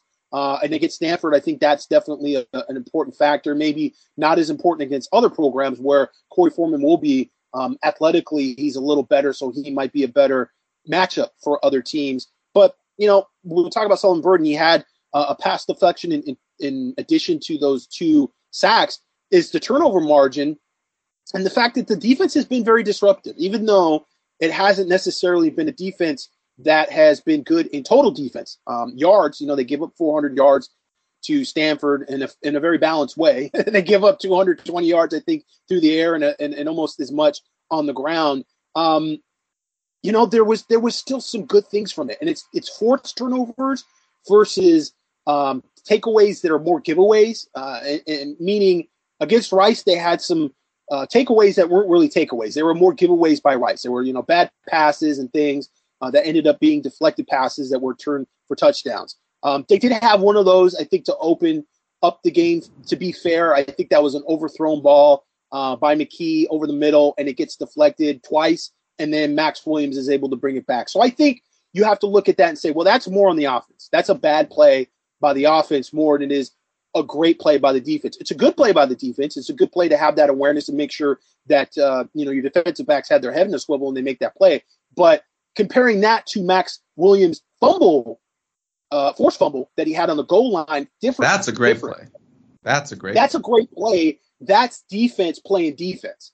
And that's more of what we've seen from USC, quite frankly, with some of these plays. Tuli Pelotu running downfield, running to the sideline, making a hit on Emmitt Smith's son. I can forget. EJ Smith. What's his first name? EJ Smith. And knocking that ball out and being able to recover that. That's another effort play. That's another defensive play. I mean, they forced that fumble. So forced turnovers, people are saying, well, they can't maintain this turnover margin that they have. Those forced turnovers are a little different, and you might be surprised at what they're able to do by the end of the year in terms of having a high turnover margin, because they are being disruptive. They are slowing flashes. They are getting in the offensive backfield. Certainly that slow mesh read was something that confused them a bit, and they had to adjust to that. But nevertheless, they still came up big, and I think they played really good against those big boy formations that they didn't really play well against Rice down at the goal line. Rice actually ran off tackle against them, ran some I formation under center, and USC just didn't get off blocks, and they were getting reach blocked a lot. And in this game, not so much. They still have some issues on the left side, it seems. But nevertheless, against Stanford, they played pretty well defense in the red zone. And, when it comes to recruiting, those turnovers, first and foremost, they're going to be highlights, and they're going to be things that kids see, and they're going to love that. They're going to love seeing, Shane Lee with interception returns for touchdowns, with Max Williams for interceptions and those type of big hits. And so it's certainly a much more flashing, disruptive defense than we've seen from USC for the past few years. So it's just a matter of them dialing in and being probably more consistent, particularly even with the pass game and third down, because they did put Stanford in some third downs, and it was just like, man, they played this sort of soft zone, which, man, it's like they couldn't stop Stanford sometimes with those passes, and they were just wide open. So there's got to be some things in terms of dialing in. And, Fresno State's going to be one of the better offenses, I think, that they play this year. So this is going to be a real test for them. It's a very balanced offense, but not to underestimate, just from the offensive side of the ball, Stanford is a very good offense. I think that Tanner McKee is a very, very good quarterback, one of the best quarterbacks in the nation. You've got a ton of experience coming back with that team. And so, that's a good team offensively, not necessarily a very good team defensively. You're going to see a more balanced team coming into the Coliseum with Fresno State. So it will be, I think, more of a challenge as a team to be able to beat Fresno State than the last two teams that they played. And I guess maybe one of our last points for this segment, I know tight end use was on the recruiting negative for last week for that Rice game. But do you see any are you encouraged by, Lake McCree getting a touchdown and some more targets in the pass game for that position? Yeah, because it's probably going to have to come at some point. They're going to try to do as much as they can, opposing defenses, that is, to be able to bracket or take away Jordan Addison or just sit in the zone. There's going to be something that somebody figures out and says, hey, listen, this is how we have to play against these guys, to frustrate them as much as possible. And I did think that there were some opportunities there for USC to really step on Stanford's throat.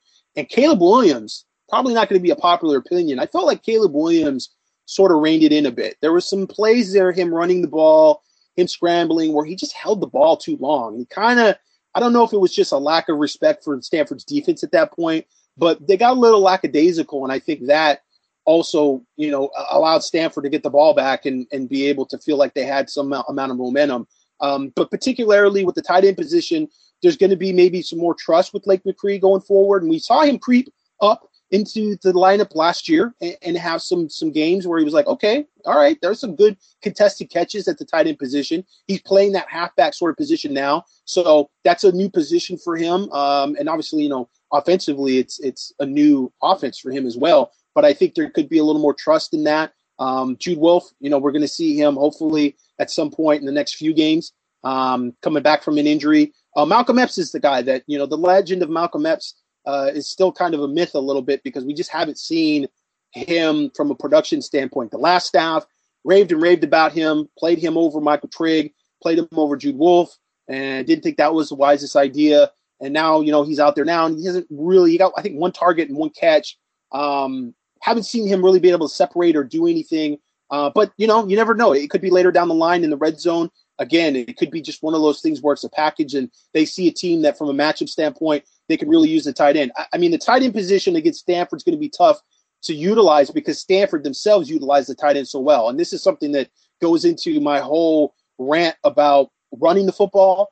What you see in practice, it's going to mold your team. And so if you're going to see runs in practice from your scout team or your first team defense, it's going to prepare you as a defense to be able to play against a run game, a downhill run game specifically.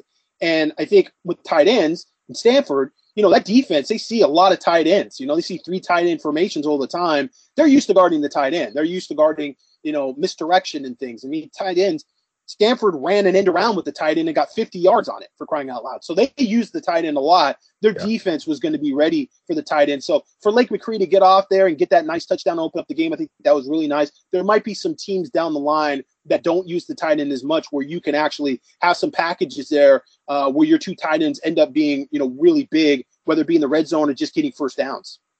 I'm definitely really interested to see what it looks like once Jude Wolf comes back, maybe around that, after that Utah game, maybe going into that Utah game. Really, really interested to see how they kind of use that position when he comes back, if he kind of unseats Malcolm Epps, or they try to use Wolf over Lake, but maybe Lake is playing really, really well at that point. It's going to be interesting to see what happens when they get another body like that in there with a healthy Wolf.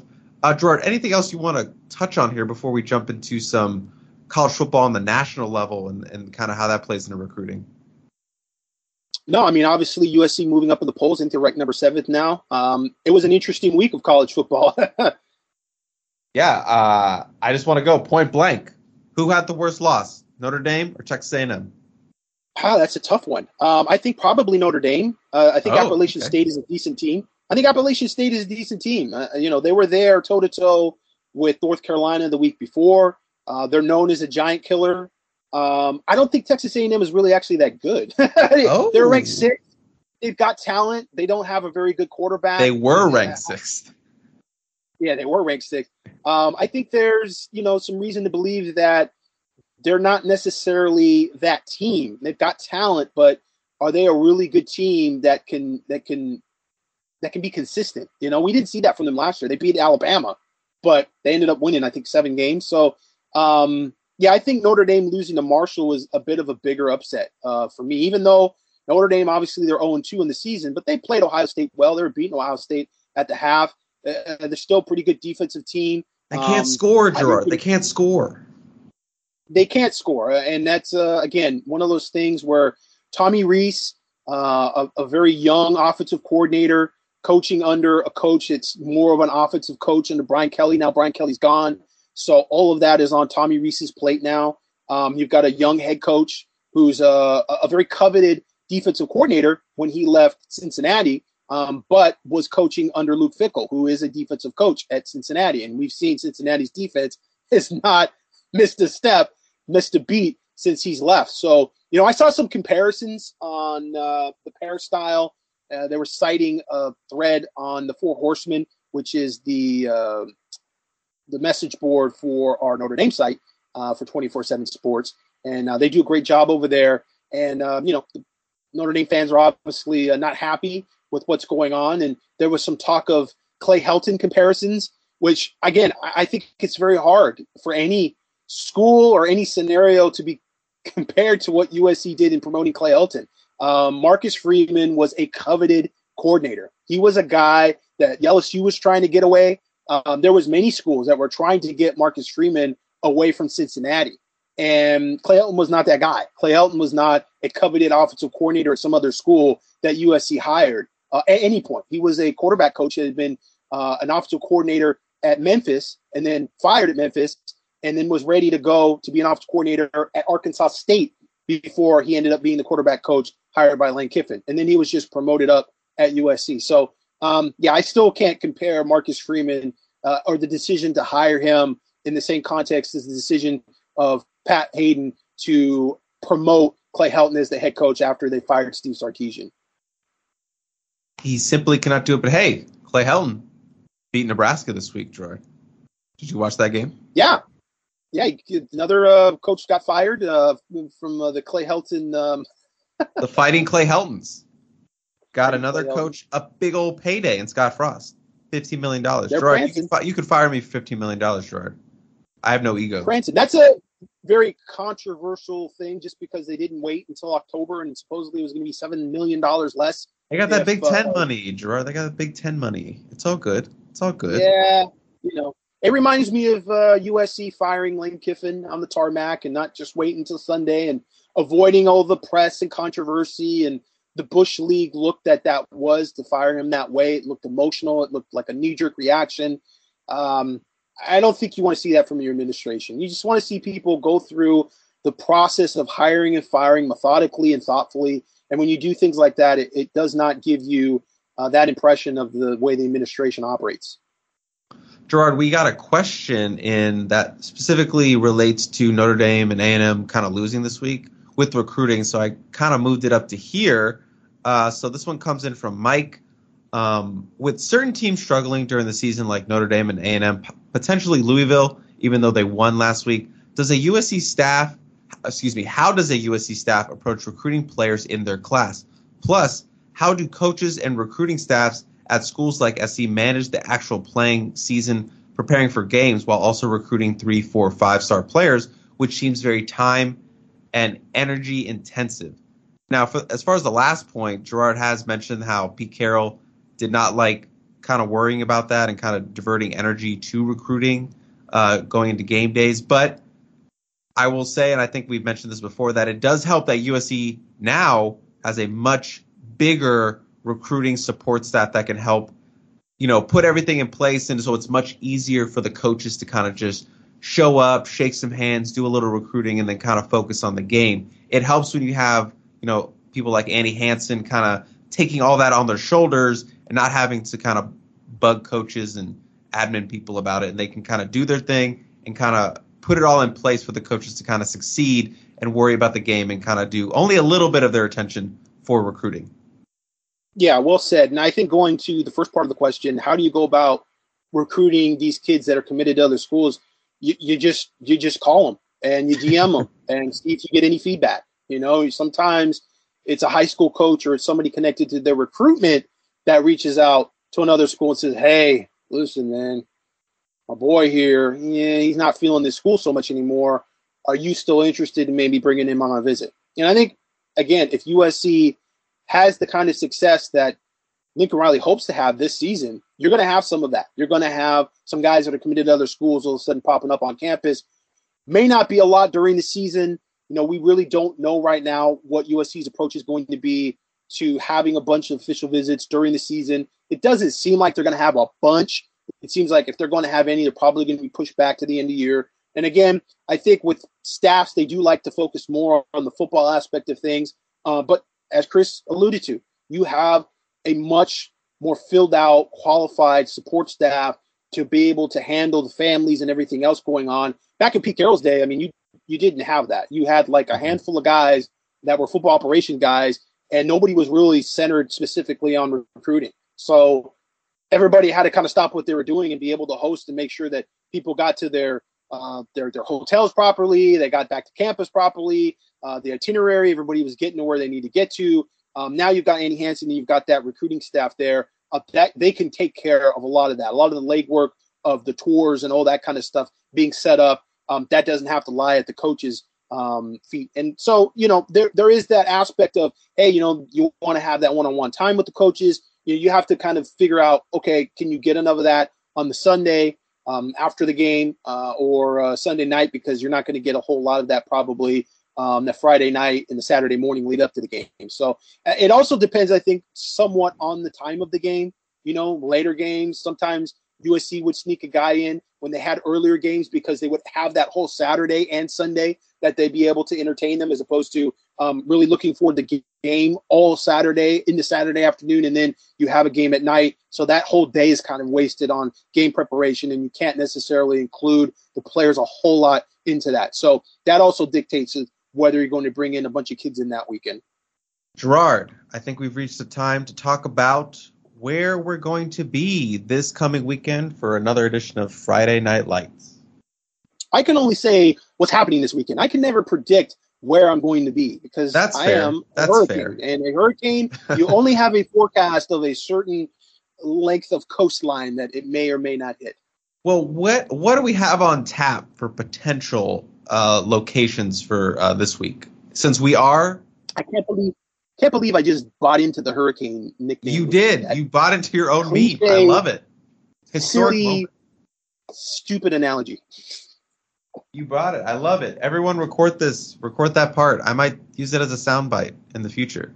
Well, there's only 3 games that really stand out this week in terms of matchups with multiple recruits. I mean, we've got Hawaii that is invading Southern California with Mililani and Kahuku high schools coming to take on Trinity League powers, Mater Dei and St. John Bosco. So you're going to have a back-to-back week there. I think it's going to be Mater Dei and Mililani are going to be playing Friday at St. John Bosco. And then St. John Bosco is actually going to be hosting Kahuku Saturday. And so that's going to be a big matchup for the white teams. I wouldn't bet on them winning those games, but that's going to be a big matchup down at St. John Bosco. And then you've got, like we said earlier in the podcast, Los Alamitos is going to be playing Santa Margarita at Vet Stadium. And we'll see if Chris Trevino makes that game or he goes to Mater Dei. He's in the hub of USC target territory, so he could go to any number of games. But I'm sure we'll be covering probably both if not all of those games. Yeah, I'm probably leaning towards going to see Mater Dei playing at St. John Bosco Stadium against Mililani.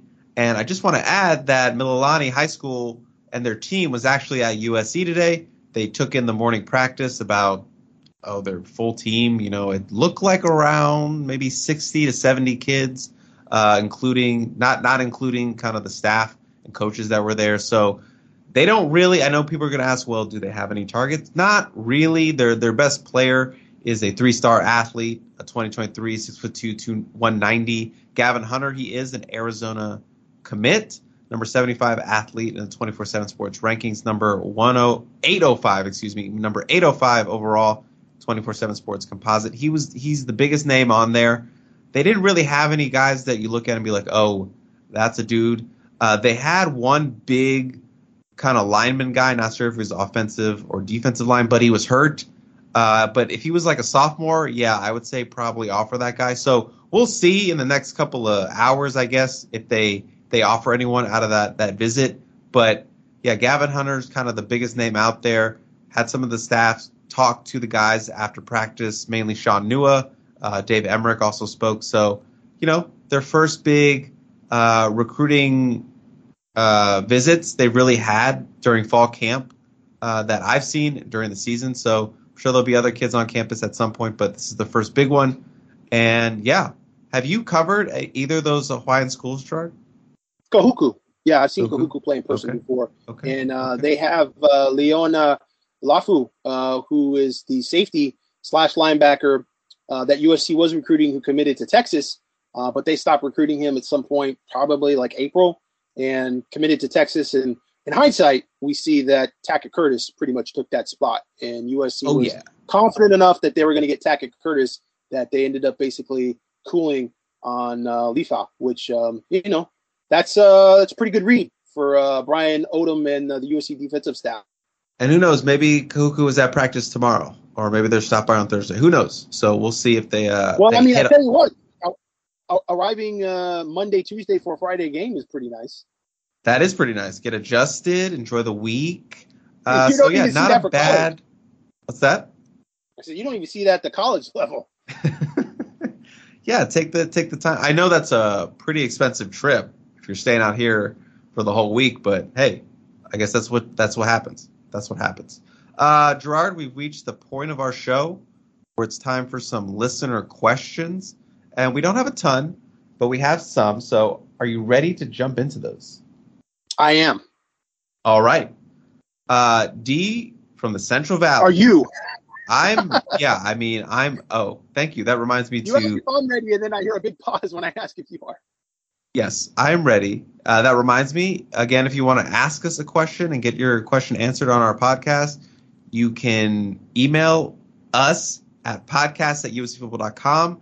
Just make sure you put the composite, Cilantro Boys, Menudo Boys, the Latino guys, whatever, Chris and Gerard, Hurricane, whatever you want, just to identify us so it goes to us. That is podcast@uscfootball.com. Send us a question. Now, back to the questions. D from the Central Valley. If D ever does not ask us 2 questions, I know it's a fraud. Got another 2-question email from him and a request. So question number 1, you guys gave a prediction on the amount of commitments before September. How about an overall prediction on the amount of total commitments for this year? I know it's complicated due to the new rules. And the second question, what is it going to take to change the Ohio State momentum on the recruitment of Mateo? Does USC have a better than 50% chance? Gerard, which one would you like to tackle first? Well, let's go with last question first. Mateo Ungulale and his recruitment. And, what would it take? I think USC just has to do what they can control, and that's win football games. Yeah. First and foremost, I think you win football games. I think that helps you no matter what.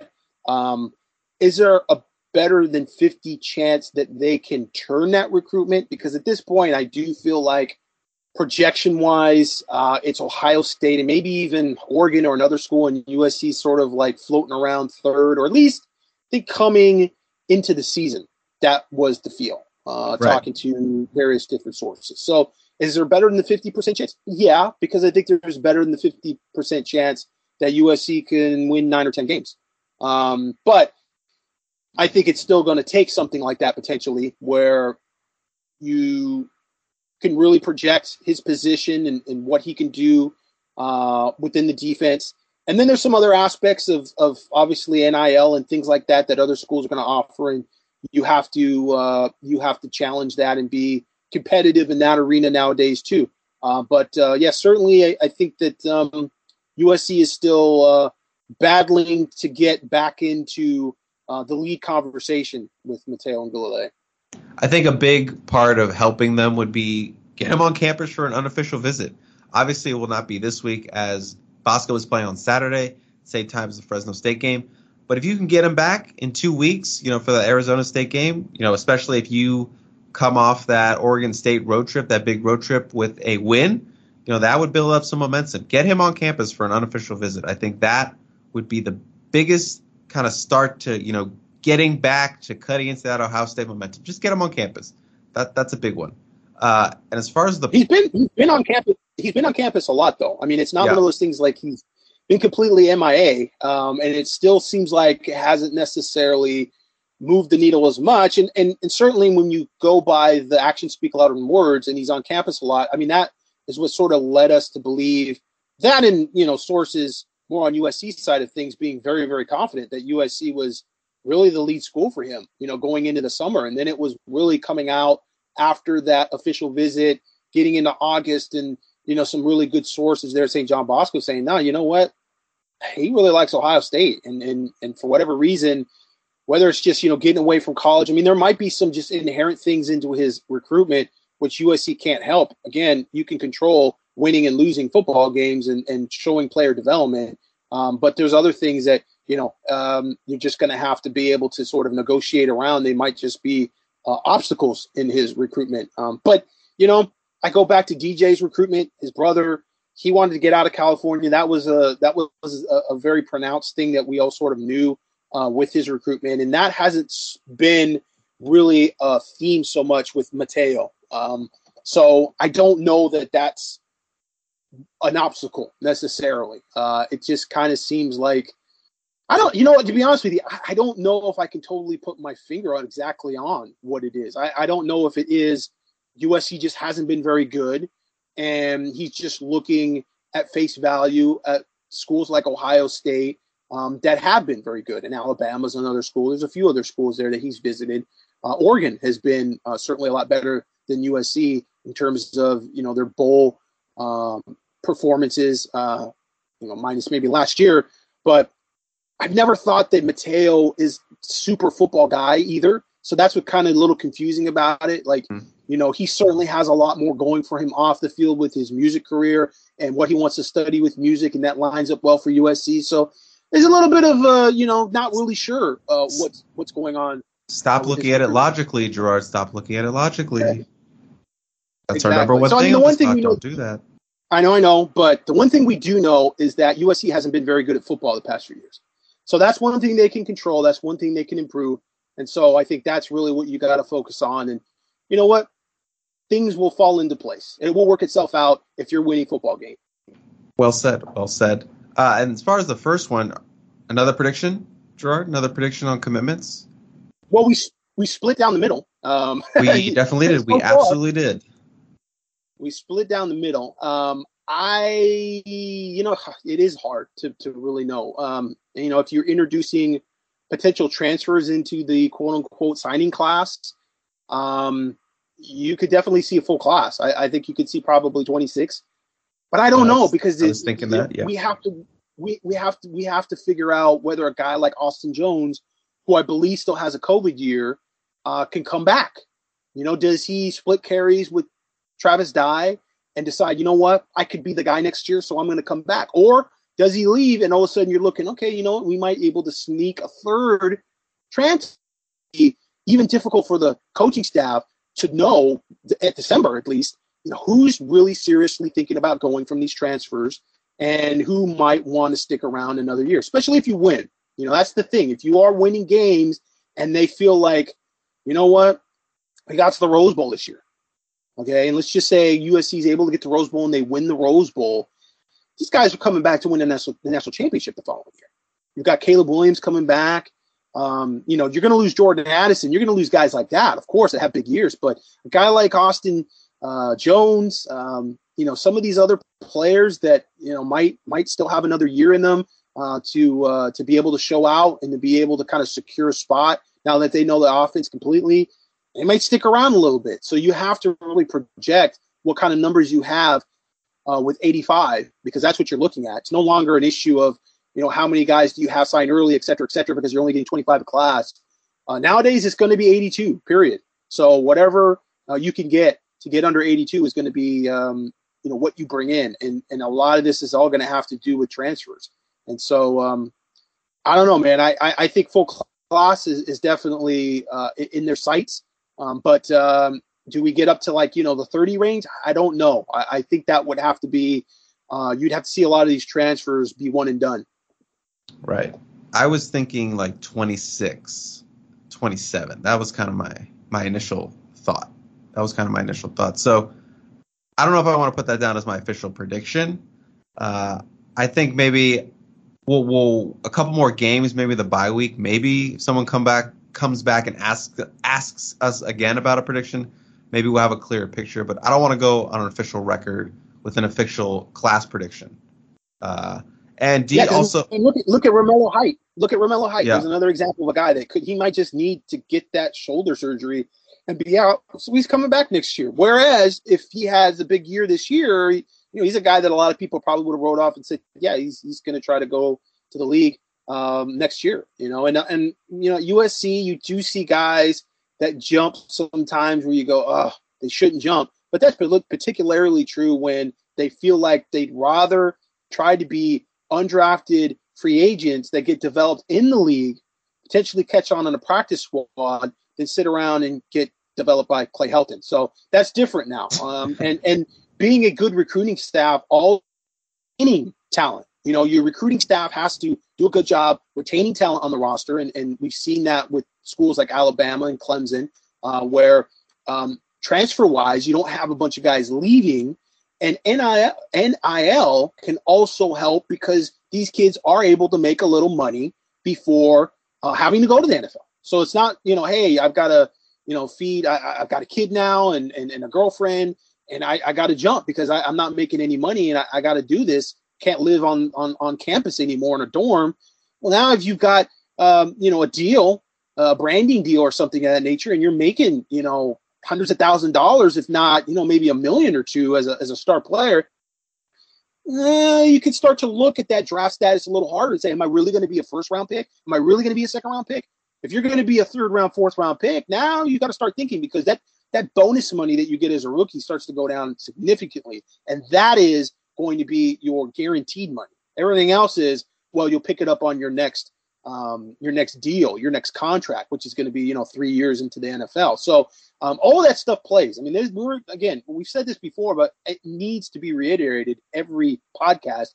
We are in such a fluid situation right now with NIL and collectives, and how that not only impacts the recruiting process, but it impacts the rosters of these football teams. And retention is going to be a big aspect of that. I mean, we're talking about the Student Body Right Collective, which is going to be in 2023. That's solely focused on retention within the roster and getting guys that are on the roster deals. And so that's not really a recruiting nugget so much to dangle out there for recruits, although it does help. If you've got happy players, it's certainly going to help, on those official visits when they're having hosts and they're hanging out and the recruits are going, hey, how's it being at USC? And they're like, well, yeah, it's great. I'm making, a solid $600,000 a year, and I'm, the backup running back or whatever the heck it is.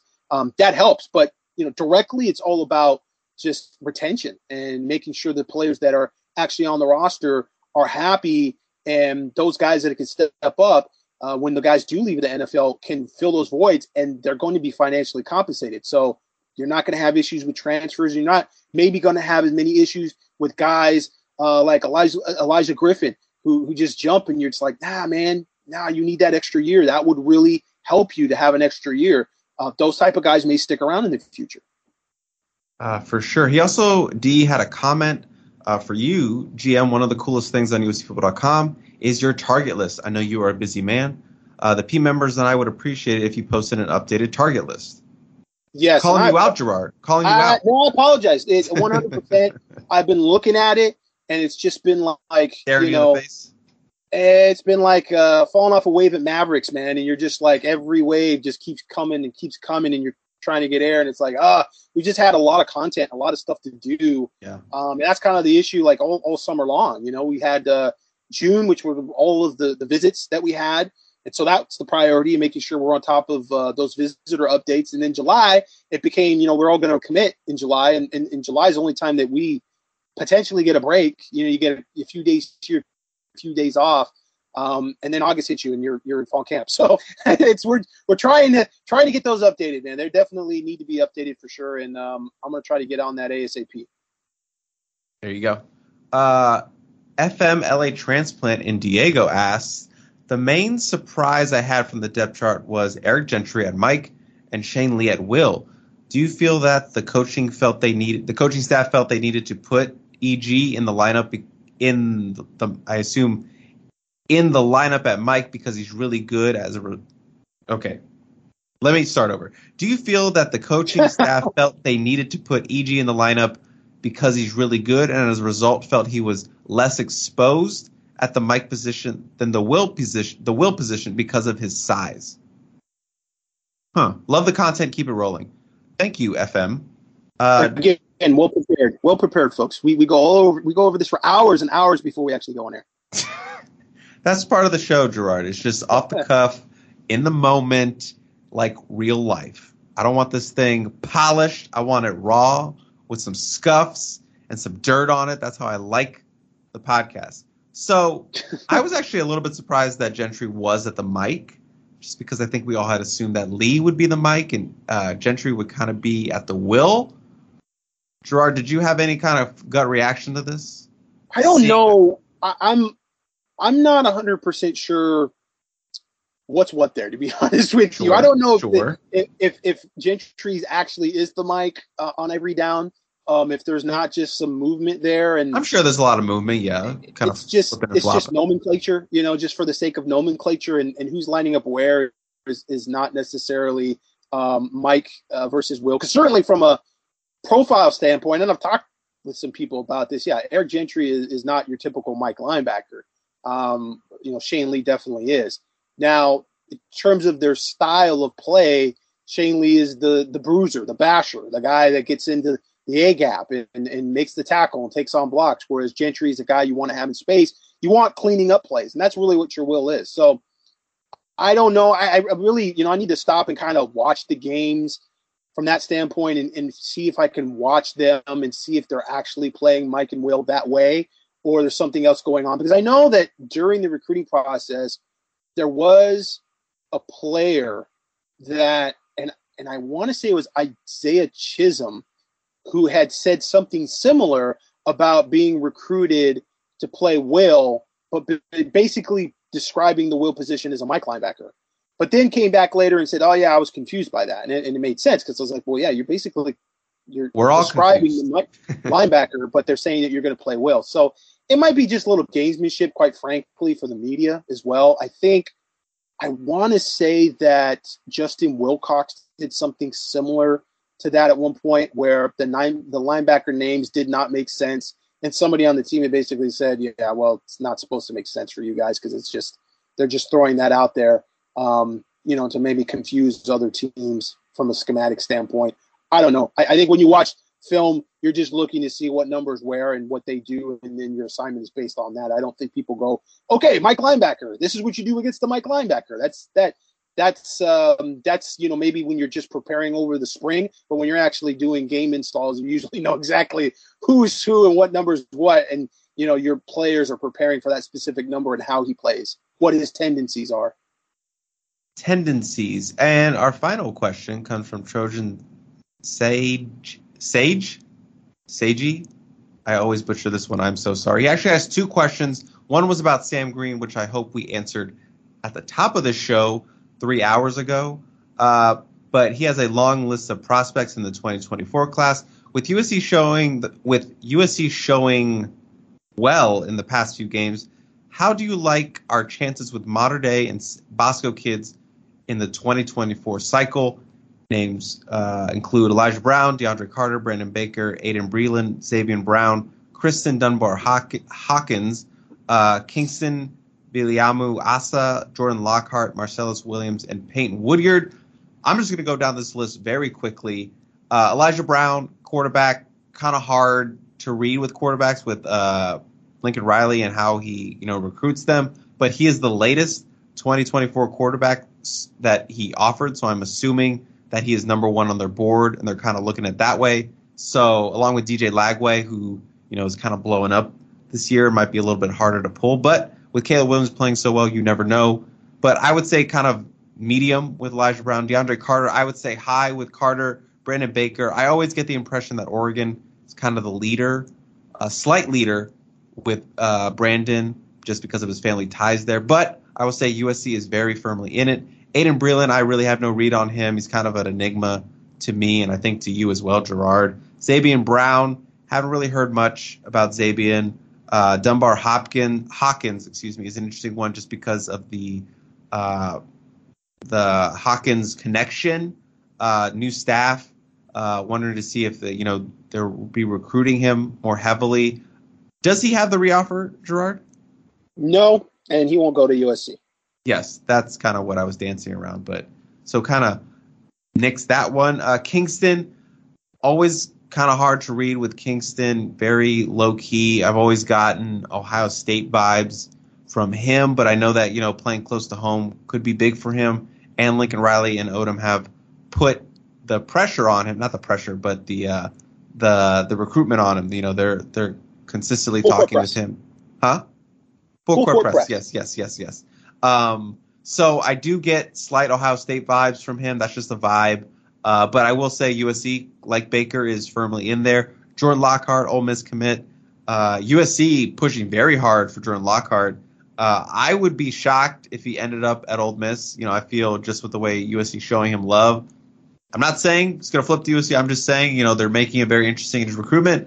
And he said multiple times, they're going to listen to everybody in the recruitment. So definitely not closed. Marcellus Williams, obviously the brother of Max Williams.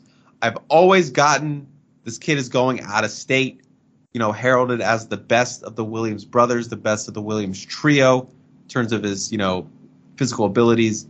But, Max is playing well. That staff loves Max, and I know they're recruiting Marcellus hard. So, I was an early, this guy's going to go out of state guy, but I kind of been pushing back a little bit more, pulling back that, I would not be shocked if Marcellus stayed around, especially after the way the season, if Max has a big season and kind of the love that they've shown and support him, that's big for them. And Peyton Woodyard is another guy I've always felt kind of Ohio State-y, kind of out of state, but I do know that he really does like USC. And I think with this staff, it's making him think twice about maybe leaving the state.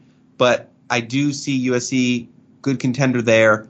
I just maybe see Ohio State a little bit more. But again, still 2024 guys. They have a big season. I think they'll move up a lot with a lot of these kids. Gerard, I don't know if there's anyone you specifically want to touch on. Just give me my thoughts on those that list of guys. Yeah, so I think Elijah Brown. I agree. USC's trying to make a good impression again. You can never make a good second impression. What's the saying? It's never too late to make a good first impression. But they don't think it would be a first impression for Elijah Brown and USC because they did offer him a scholarship and then they kind of stopped recruiting him. And then they reoffered him later on after Oregon and Alabama. So I do think USC is trying to get back into that right now. DeAndre Carter, I think, likes USC a lot. I would say that they're probably a favorite for him. I know that Oregon's there as well and some other schools, Ohio State. But I think USC has done enough that they are among that lead pack.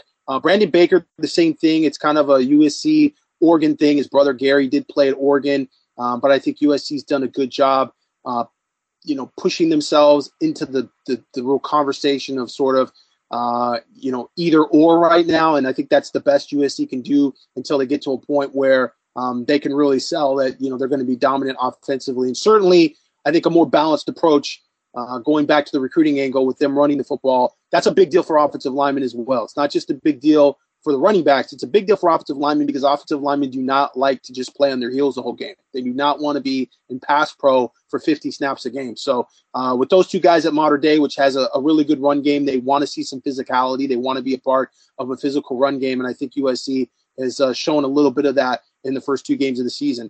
Aiden Breland, not really big or focused on football right now. Kind of have to see how he develops. He's lost some weight. I don't know if it's necessarily made him a better prospect for it. So he's one of those guys who just hasn't been around, USC very much. I don't think he's been around many schools very much. Again, I don't think he's really into football that way. And that's going to be something that from an evaluation standpoint, USC is going to have to look at. Xavier Brown, one of the top defenders that Mater Dei has. I think he likes USC a lot, has a very good relationship with Dante Williams. I would say USC is among that lead group for him. So they have a very good chance at him. Kingston Malamu Asa. I think USC is among the top schools for him too. Again, those Bosco kids do have a lot of interest in Ohio State. There's been some kids from Bosco that have gone to Ohio State and they've played well. And so USC is really battling Ohio State a lot for those kids. And I think that's really where it is right now for him. Jordan Lockhart, I think very high on USC, committed to Ole Miss, but I've heard some things that, he could, maybe in a few weeks start to reconsider that commitment to Ole Miss. And he's looking hard at USC, and USC has picked up the press on him a bit. Marcellus Williams, I'll defer to Chris on that because he's definitely talked to Marcellus more times than I have. I think it's going to be tough with his brother playing as well at USC as he has to not go to USC, to not sort of follow in the footsteps. I do have a little bit of pushback on him being the best brother of them all. I mean, people kind of forget how good Max was at Sarah. I mean, he was a really, really good football player at Sarah, and he's shown to be a really, really good football player despite 2 ACL surgeries at USC. I mean, the guy just makes plays. He's not the biggest guy in the world. He's not the fastest guy in the world. I know that there are people that were on the last staff, and I won't name names, who said he can't play at USC. They shouldn't have recruited him. Why did they bring him at USC? And he is shown to be a guy that very much not just belongs at USC, but belongs in the starting lineup. So I think, that's going to play to some extent with Marcellus Williams. And Peyton Woodyard, I've heard USC is the school to beat. I've actually heard straight up that USC very confident there with Peyton Woodyard. Maybe too confident. Maybe it's another thing like Mateo Ngulele where you just kind of get one side of the story. But from that side, USC has definitely looked at him as a guy that the sources I've spoken to feel like, that's a kid that's very much sort of in the wings waiting as a safety prospect that might end up in the commit list at some point early next year. Oh, I know that is a good note to end this podcast on, Gerard. A very highly recruited safety. Hurricane calling straight up a favorite maybe for the Trojans. So I think that's a good place to end on, Gerard. Any closing thoughts as we wrap up another edition of Composite 2-Star Recruits? I look forward to the fall. I look forward to the leaves falling. I look forward to getting rid of all this humidity and feeling like we live in Indonesia.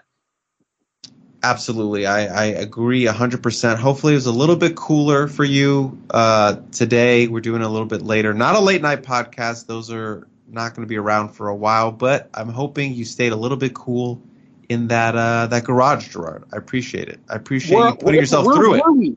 Where were we with this week? Where are we time-wise? We're not at the 3-hour mark. I think this was definitely. Oh, absolutely. This is like a hour podcast compared to all the other ones. We're about 2:11 today. Okay. They got in our heads. These people that wanted shorter, they got in our heads. Well, I was going to say, we're going to get called out for that. We caved into the pressure of making it only an hour and a half podcast, but thankfully it was 2 hours, so we can say no. We're holding our ground. It's unique. It's different to have a podcast in which we really try to go in and give some explanation to these subjects. Recruiting is not a very simple thing. It's not a win or loss type of thing. There is a lot that goes in behind of it, a lot of backstory, and so we try to give as much perspective as we can. We obviously are on the ground talking to these players as well as other sources, high school sources, etc. So it does take a little bit more explanation than, how did the starting quarterback look this week? There you go. So that's going to wrap up another edition of the Composite 2-Star Recruits. I'm Chris. That's Troy Annenberg. And we will catch you next time on the composite 2-star recruits. That leopard sucks! Jeremy Renner returns to Paramount Plus for a brand new season of the original hit series, Mayor of Kingstown. My job is to create a balance, avoid a war. From executive producer Taylor Sheridan, co-creator of Yellowstone. There's some new players in town, and they brought the plague. And Antoine Fuqua, director of Training Day. I know it's always been a war zone, Mike, but this is next level. The Mayor is back in business. Are you warning me? You're going to find out. Mayor of Kingstown. New season streaming June 2nd, exclusively on Paramount Plus.